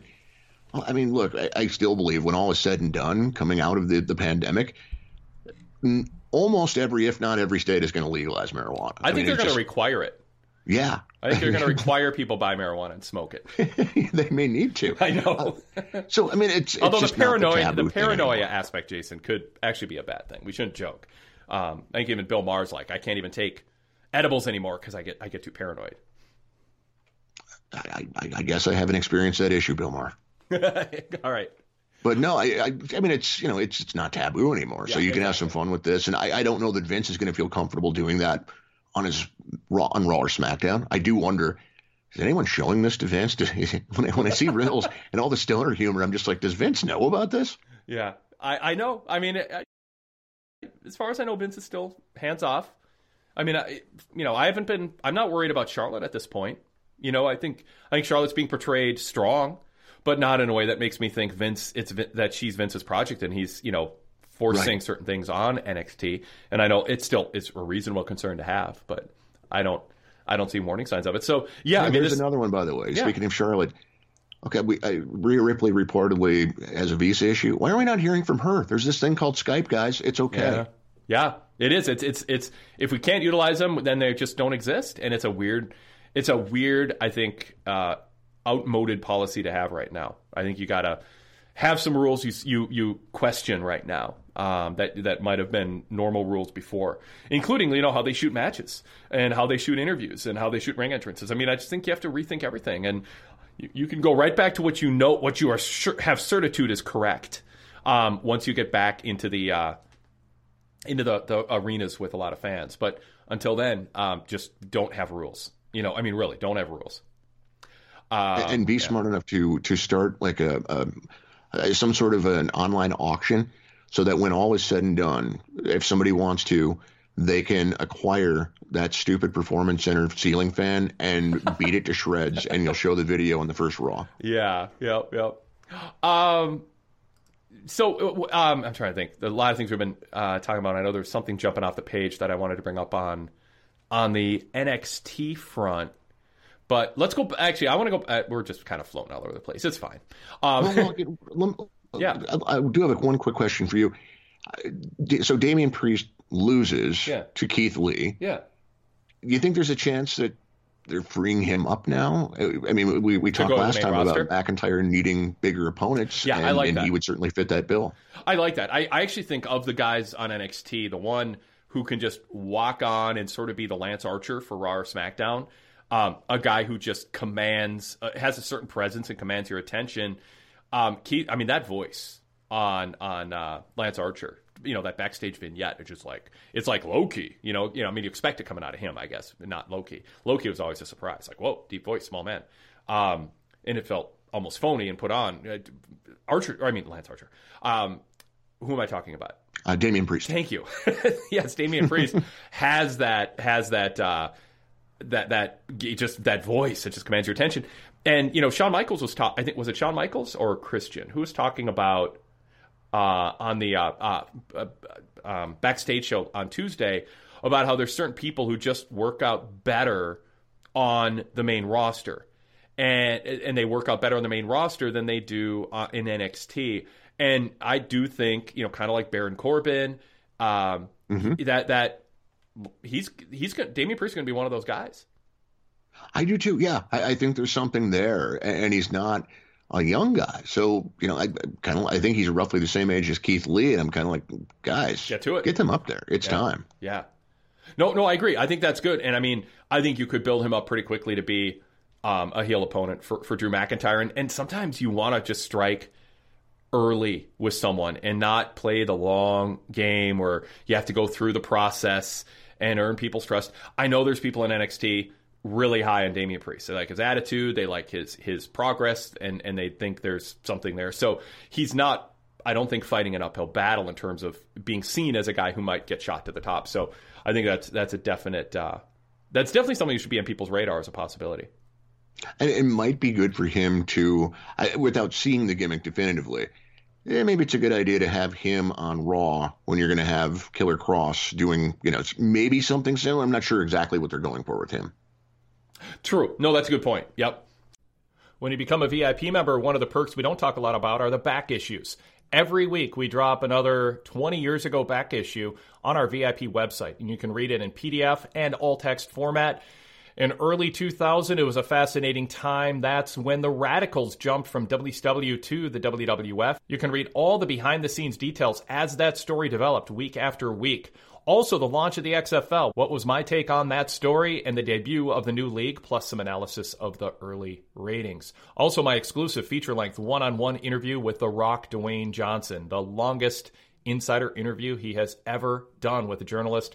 Check that out with a VIP membership. Also, my roster evaluations with depth charts for WCW, WWE, and ECW as the year 2000 kicked off. Plus, the latest controversies behind the scenes in WCW, including a cover story on how Hulk Hogan was damaging morale. Fascinating behind-the-scenes details on what was going on. Again, contemporaneous, well-sourced, detailed reporting on so many behind-the-scenes happenings in WCW and the WWF at that time. So go VIP and check out those stories right now. pwtorch.com/govip. That's pwtorch.com/govip. A new back issue from the year 2000 drops on its 20th anniversary every weekend.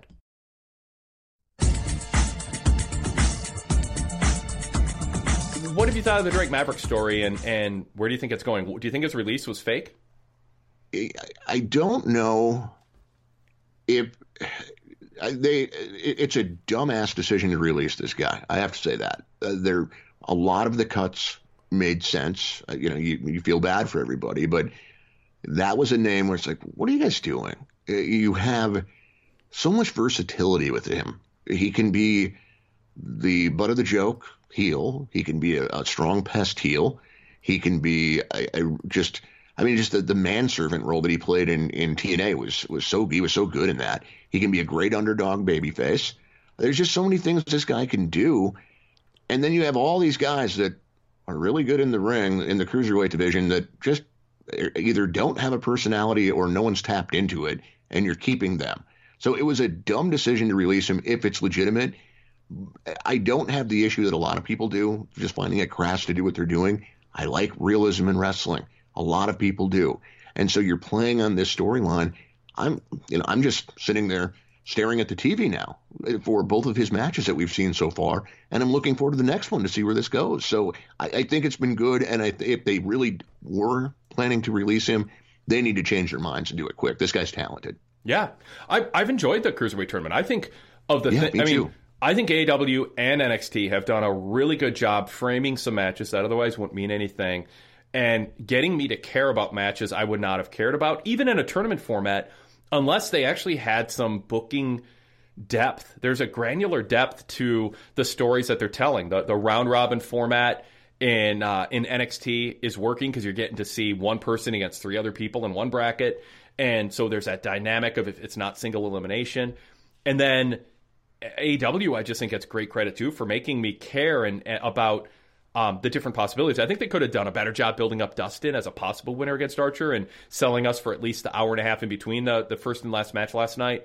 The idea, what if Dustin wins? They had a classic. What would it do to their relationship as brothers if Dustin beat Cody and took away his dream of becoming champion? But how would Dustin react? He already put his career on the line if he ended up facing Cody. There wasn't any of that discussion, and I think that would have helped add a little suspense to the main event if they had at least had parallel stories going for each possible scenario. But that's about my only critique. Otherwise, I think both companies, both shows have made me care about these tournaments. And the Cruiserweight tournament, I mean, it's not just the Matt Riddle thing. I mean, Isaiah Swerve Scott, excuse me. His post-match promo was solid, and I didn't like it's going to be Swerve's house when I win the title. I mean, I kind of would like just let's stay away from overdoing on the catchphrses. But they've made Does anyone understand what Swerve means anyway? I don't. Maybe I'm just oblivious. No, I don't. I didn't get it when he was Shane Swerve Strickland, and I still don't get it now. Yeah, it feels like some inside clubhouse joke. So, yeah, I mean, and was it Jake Atlas? Is that the new guy? Who interacted with Drake Maverick? And he's just seemed like, a guy who's like, I want to make an impact, and bright-eyed and ambitious and look good, solid enough. So, I mean, on some level, they made me care about all these matches. It doesn't feel like some 205 Live filler. And I'm excited to see where things go with El Hijo del Fantasma. And I can't wait until he unmasks and changes his name so I never have to say El Hijo del Fantasma again. It does see, I think John Moore's been all over that. And I don't know if he's alone with this. Or it may be a pretty popular opinion, but he reviews NXT for ProWrestling.net, and he's convinced me basically that these attacks by the masked luchadors who come off like the Dark Order of NXT, that Phantasma is actually behind it. And part of the motivation, I mean, because he speaks English. Yeah. And he lost his mask in Mexico. Now, the mask thing, I mean, Rey Mysterio's wearing his mask, and he's lost it before.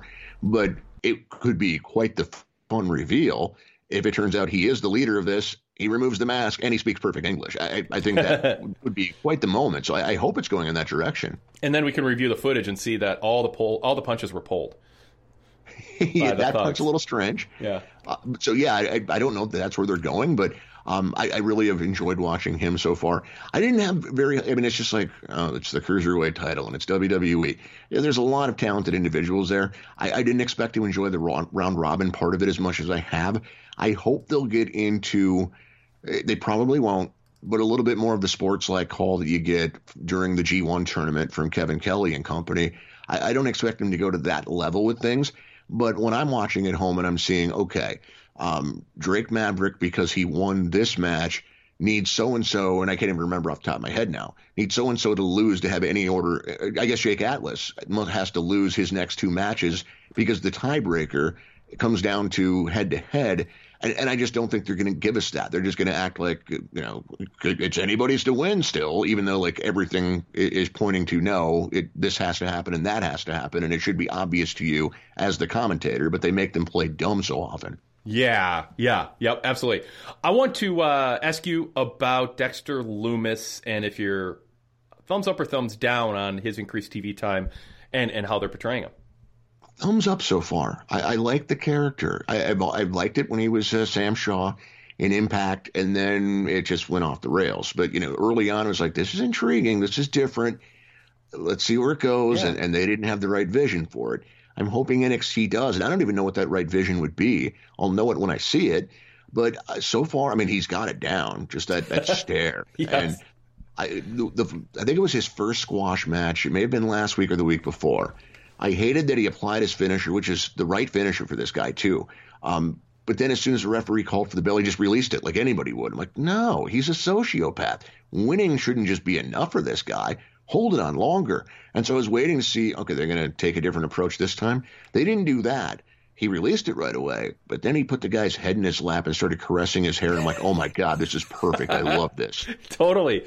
Yes. And I'm on board too. I want to see where they go with this. Coming out to just be the replacement partner last week, I thought was just kind of like hilarious. And I kind of wish we got some follow-up, like an attempt by somebody to explain how that happened, what it meant, that he just came out and was willing to be a partner. And so I don't think there was follow-up this week, was there? No. Yeah. So the little bit, that's like, can we at least try to get a comment from him explaining why he did that? Because he knew what he was doing. He even grabbed the tag rope once the referee told him to. So I don't know. No, I'm on board. I think it's fun.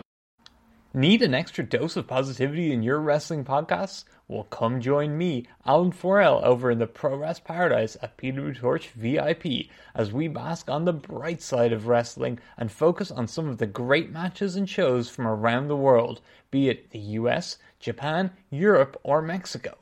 There's always a place for wrestling's past in the Paradise too, and we've done fun historical shows such as the We Love Liger series, celebrating the glorious career of Jushin Thunder Liger, and our I Was There When shows, where a guest will join me to talk about a classic bout that they were in attendance for. We love variety, and you can expect lots of it at the Pro Wrest Paradise. Detailed PW Torch VIP subscription information and a list of all the VIP benefits is available at pwtorchvipinfo.com. And yes, all VIP podcasts are compatible with popular podcast apps on iPhone and Android devices, or you can stream them directly from our ad-free VIP mobile site. See you in the Paradise.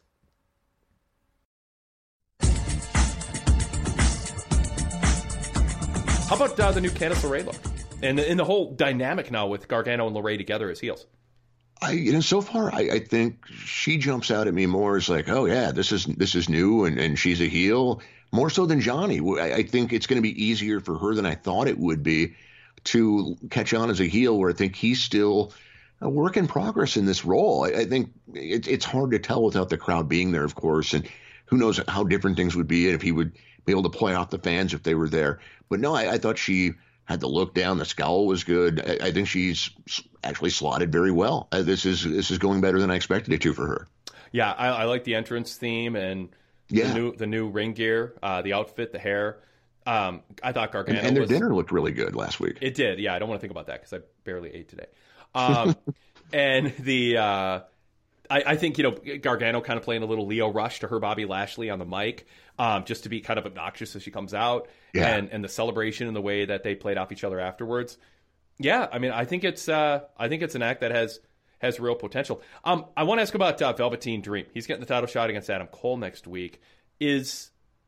What do you think about the pictures he sent and claiming they were unauthorized and stolen and all that? Do you think NXT is going to just have Cole beat him clean and kind of figure this out off to the side afterwards, or is him getting this title shot and not diverting from it a sign that they actually believe that what he did isn't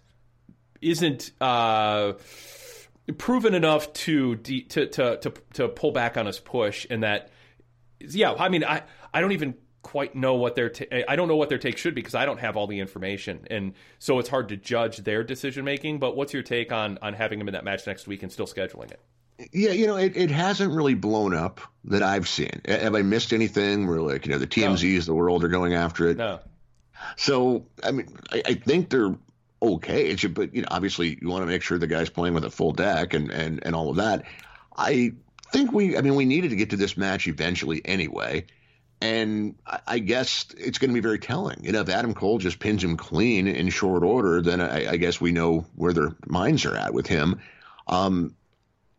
It's a mess, but something. Seth Rollins did something back in the day, and that's kind of been forgotten, and people have moved on from that. So I think Dream will, unless he did this knowingly, if he's telling the truth, then things will be fine. If he's not, and there's other history, behind the scenes, not necessarily with that sort of thing, but just behavioral or something, then I could see this being held against him for sure. Even if this might be, if you've been down on the guy because of his attitude, and I'm not even saying I've heard anything. I'm just saying that, if you're down on him for any reason, this is another log on the fire, even if it was unintentional. Now, if this weren't happening, would he be somebody on your call-up list for Raw or SmackDown to kind of freshen things up, along with, say, a Damian Priest and a Keith Lee? No, not right now. It's weird. I think he's a guy that is really suffering in this environment without fans being there. Yeah. I'm just not enjoying Velveteen Dream the way I usually do. And his booking's been weird, too. I mean, the whole Roderick Strong thing it felt heavy-handed, and it made me sympathetic to Roderick Strong, and if there was a crowd, I think Cole would be cheered and Dream would be booed next week. Maybe. Yeah. Maybe you turn him heel because I just don't think he's he's not the same right now. And it's hard to say that without the crowd being there. Maybe if they were, they're still really into him. But I just know watching at home, I don't feel the same way about the guy and I don't think it would get better for him on the main roster with Vince. And, if he turns out to be a John Jones type, this prodigy who people are like, oh, he's going to be a big star, and it just turns out he doesn't have the maturity and he's a flake and he just can't really get to that next level, and he keeps getting extra chances because he's got some extra, ingredient that you look for with breakout stars, it's going to be a bummer because there's something to that act. A little bit of Prince, a little bit of Goldust, a little bit of Macho Man Randy Savage, all blended together.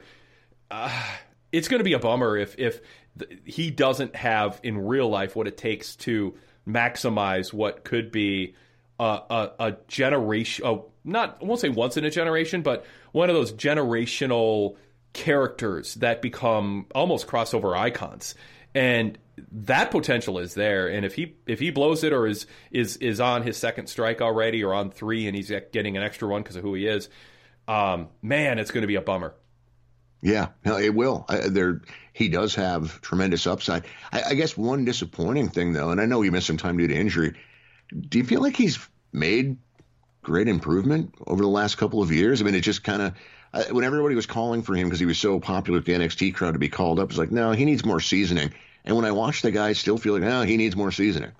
I think he's a guy who needs to work in front of a crowd. I mean, I think one of the biggest drawbacks isn't the veterans who, are finding a way to make this work as best they can, but the characters that feed off the crowd. And I think Dream, really fed off the crowd.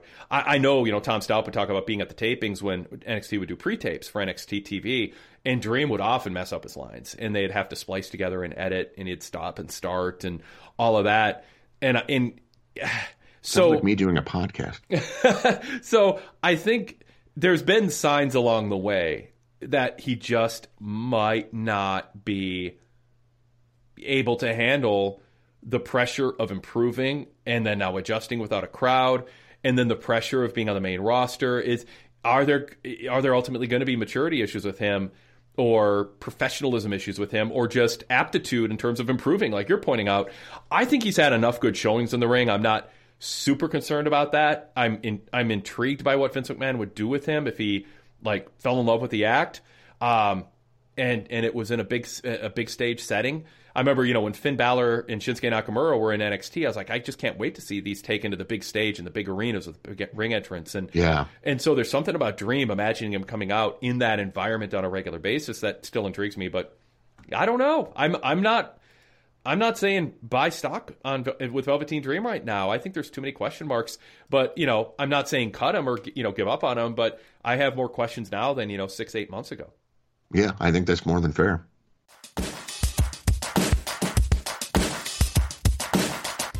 Harley, remember the days when women's wrestling matches were relegated to the mid-card dumping ground and treated like a glorified intermission?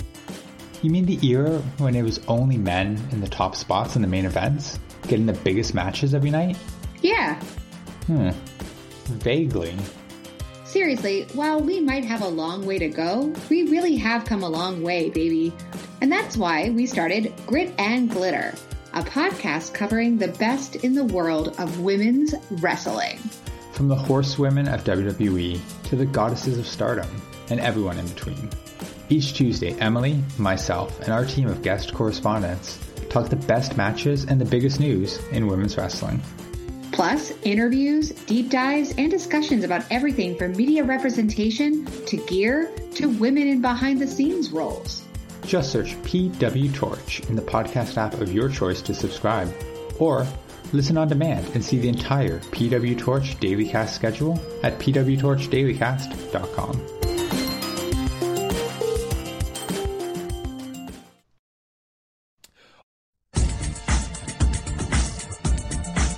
Okay, back to Money in the Bank for a moment. We talked about the 2 world title matches. Bayley Tamina, I assume Bayley retains, and I don't know if there's a lot to say beyond that. But then we have the women's and men's Money in the Bank ladder matches. They have written out Apollo Crews now due to knee injury. So that kind of, I think, explains the finish. I think they realized they maybe needed another heel in that match because it's so babyface heavy. And so now they've got 2 heels in Ziggler and Corbin.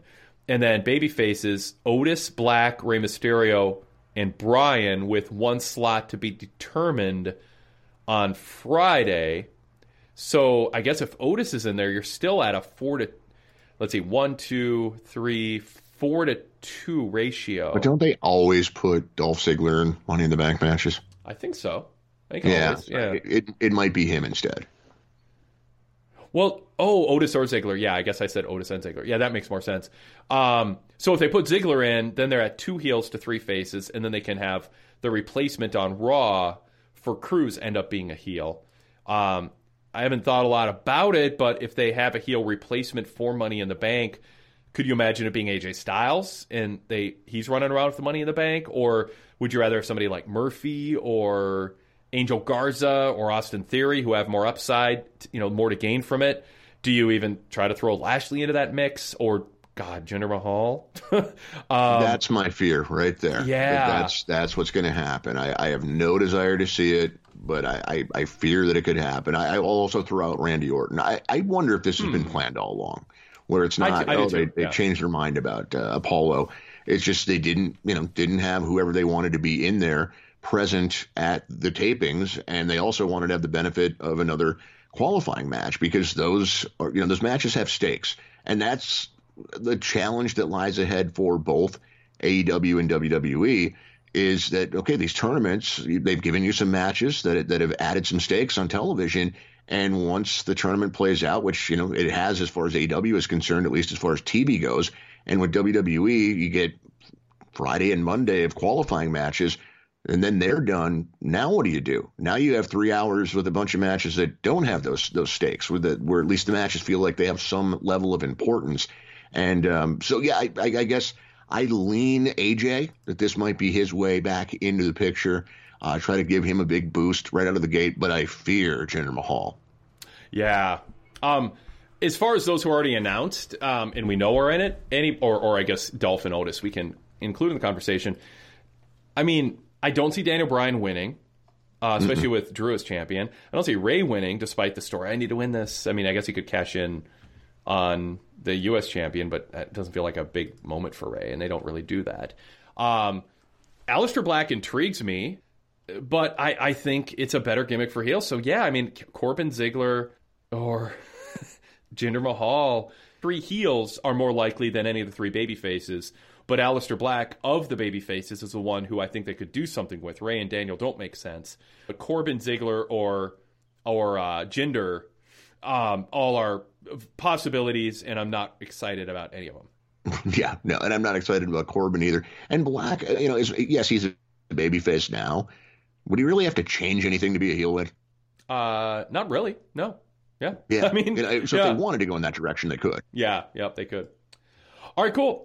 Jason, we can wrap up there. It's kind of was a less organized and structured, free flowing conversation, but I think we hit on the variety of the major events for the past week. Well, we got to the big one at the end there. I was really worried we were going to, not get to the news of the week with Jinder Mahal's return. So I feel satisfied now. Absolutely. All right, so that'll do it for us. Don't forget, you can follow me on Twitter at The Wade Keller. You can follow our brand at PW Torch. As Jason mentioned earlier, his Twitter account is at ProWrestlingNet. And check out his website, ProWrestling.net. Until tomorrow with the SmackDown post show over on the Red brand, this is Wade Keller thanking you and signing off.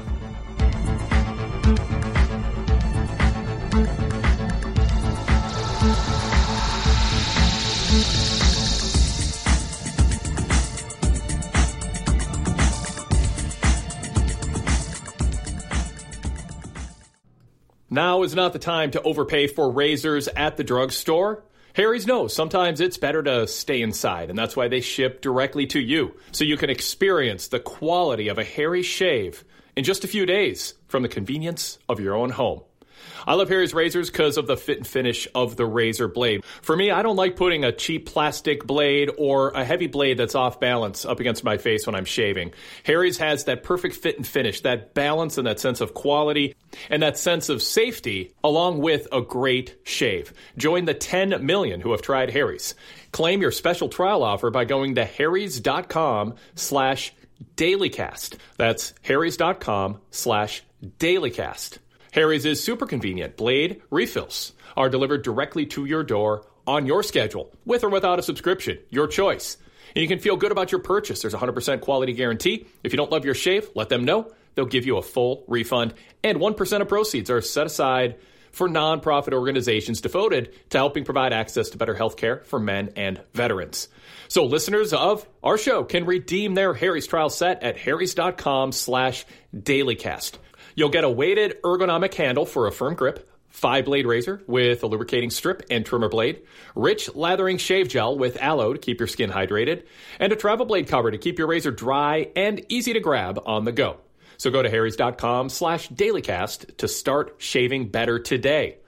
That's harrys.com/dailycast to get a free Harry's trial set. And I love the packaging it comes in too.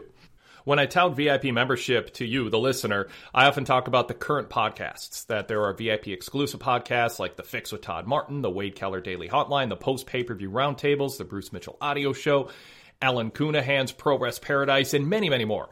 Also, I talk about how these shows are ad-free. The ads and plugs are edited out. Something I don't talk a lot about are the 20 years ago back issues that we post every week. The year 2000 was fascinating. If you go VIP now, you can catch up on the first few months of those 20 years ago back issues as soon as you become a VIP member.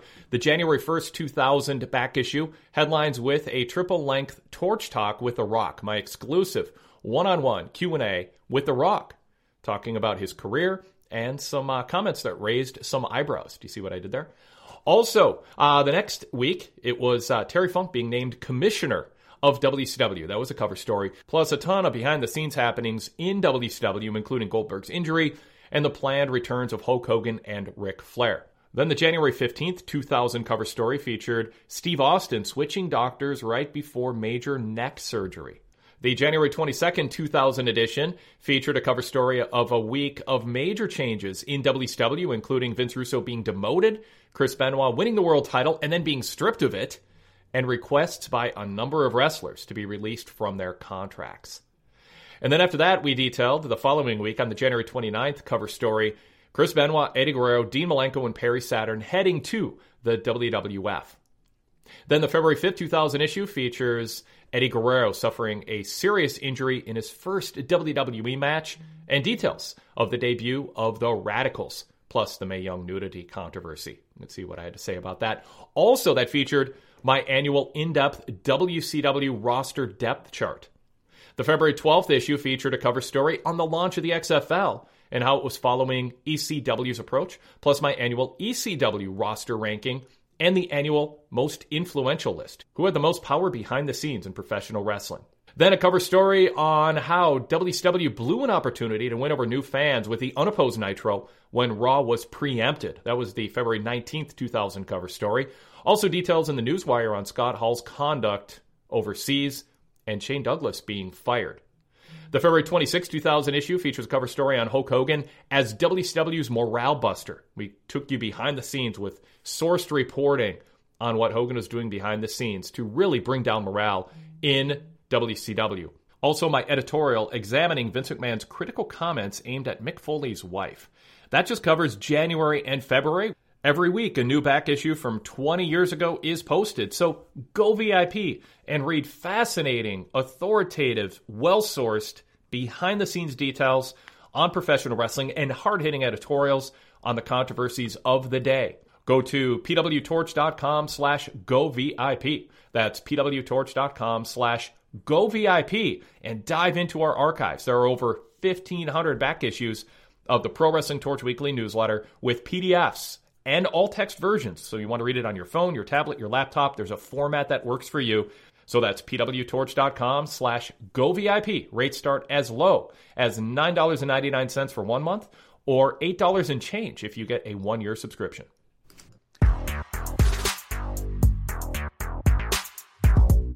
Have you subscribed to the PW Torch Daily Cast yet? It's a free daily podcast with shows throughout the week dedicated to Ring of Honor, All Elite Wrestling, Impact Wrestling, Major League Wrestling, NXT, and MMA Talk for pro wrestling fans. That's Monday through Friday. And on Saturdays, check out the Deep Dive with Rich Fan, where he examines a single topic in depth. And then Sunday nights, it's Wrestling Night in America with Greg Parks. You can listen live or download the show later at pwtorchdailycast.com. Just click on the live stream link. He takes your calls talking about wrestling's biggest events, either ones that just took place or previewing shows that are right around the corner. And on Sundays when WWE runs pay-per-views, he's live right after the pay-per-view at pwtorchdailycast.com, reviewing the show and taking your calls. That's the PW Torch Dailycast lineup. Just search PW Torch in Apple Podcasts or wherever you listen to your wrestling podcasts, or visit our homepage to download or stream the shows or find out more information, pwtorchdailycast.com.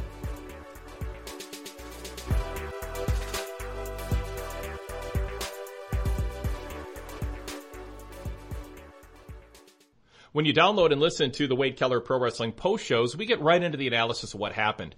If you want to get a foundation of what happened if you didn't watch the show, or a sneak peek at what I thought of the show, check out pwtorch.com, where I cover Raw, AEW or NXT, and SmackDown on Monday, Wednesday, and Friday nights. I'm updating my reports every few minutes during the program, so whether you're watching or not, check out pwtorch.com and hit refresh during the shows, or catch up after the shows are completed. Same thing, by the way, for WWE pay-per-views. That's pwtorch.com. Read the results, full details of what happened, and my analysis of the segments in the show. That's pwtorch.com. Lucky Land Casino, asking people, what's the weirdest place you've gotten lucky? Lucky? In line at the deli, I guess? Aha, in my dentist's office. More than once, actually. Do I have to say? Yes, you do. In the car before my kids' PTA meeting. Really? Yes. Excuse me, what's the weirdest place you've gotten lucky? I never win and tell. Well, there you have it. You can get lucky anywhere, playing at LuckyLandSlots.com. Play for free right now. Are you feeling lucky? No purchase necessary. Void where prohibited by law. 18+. Terms and conditions apply. See website for details.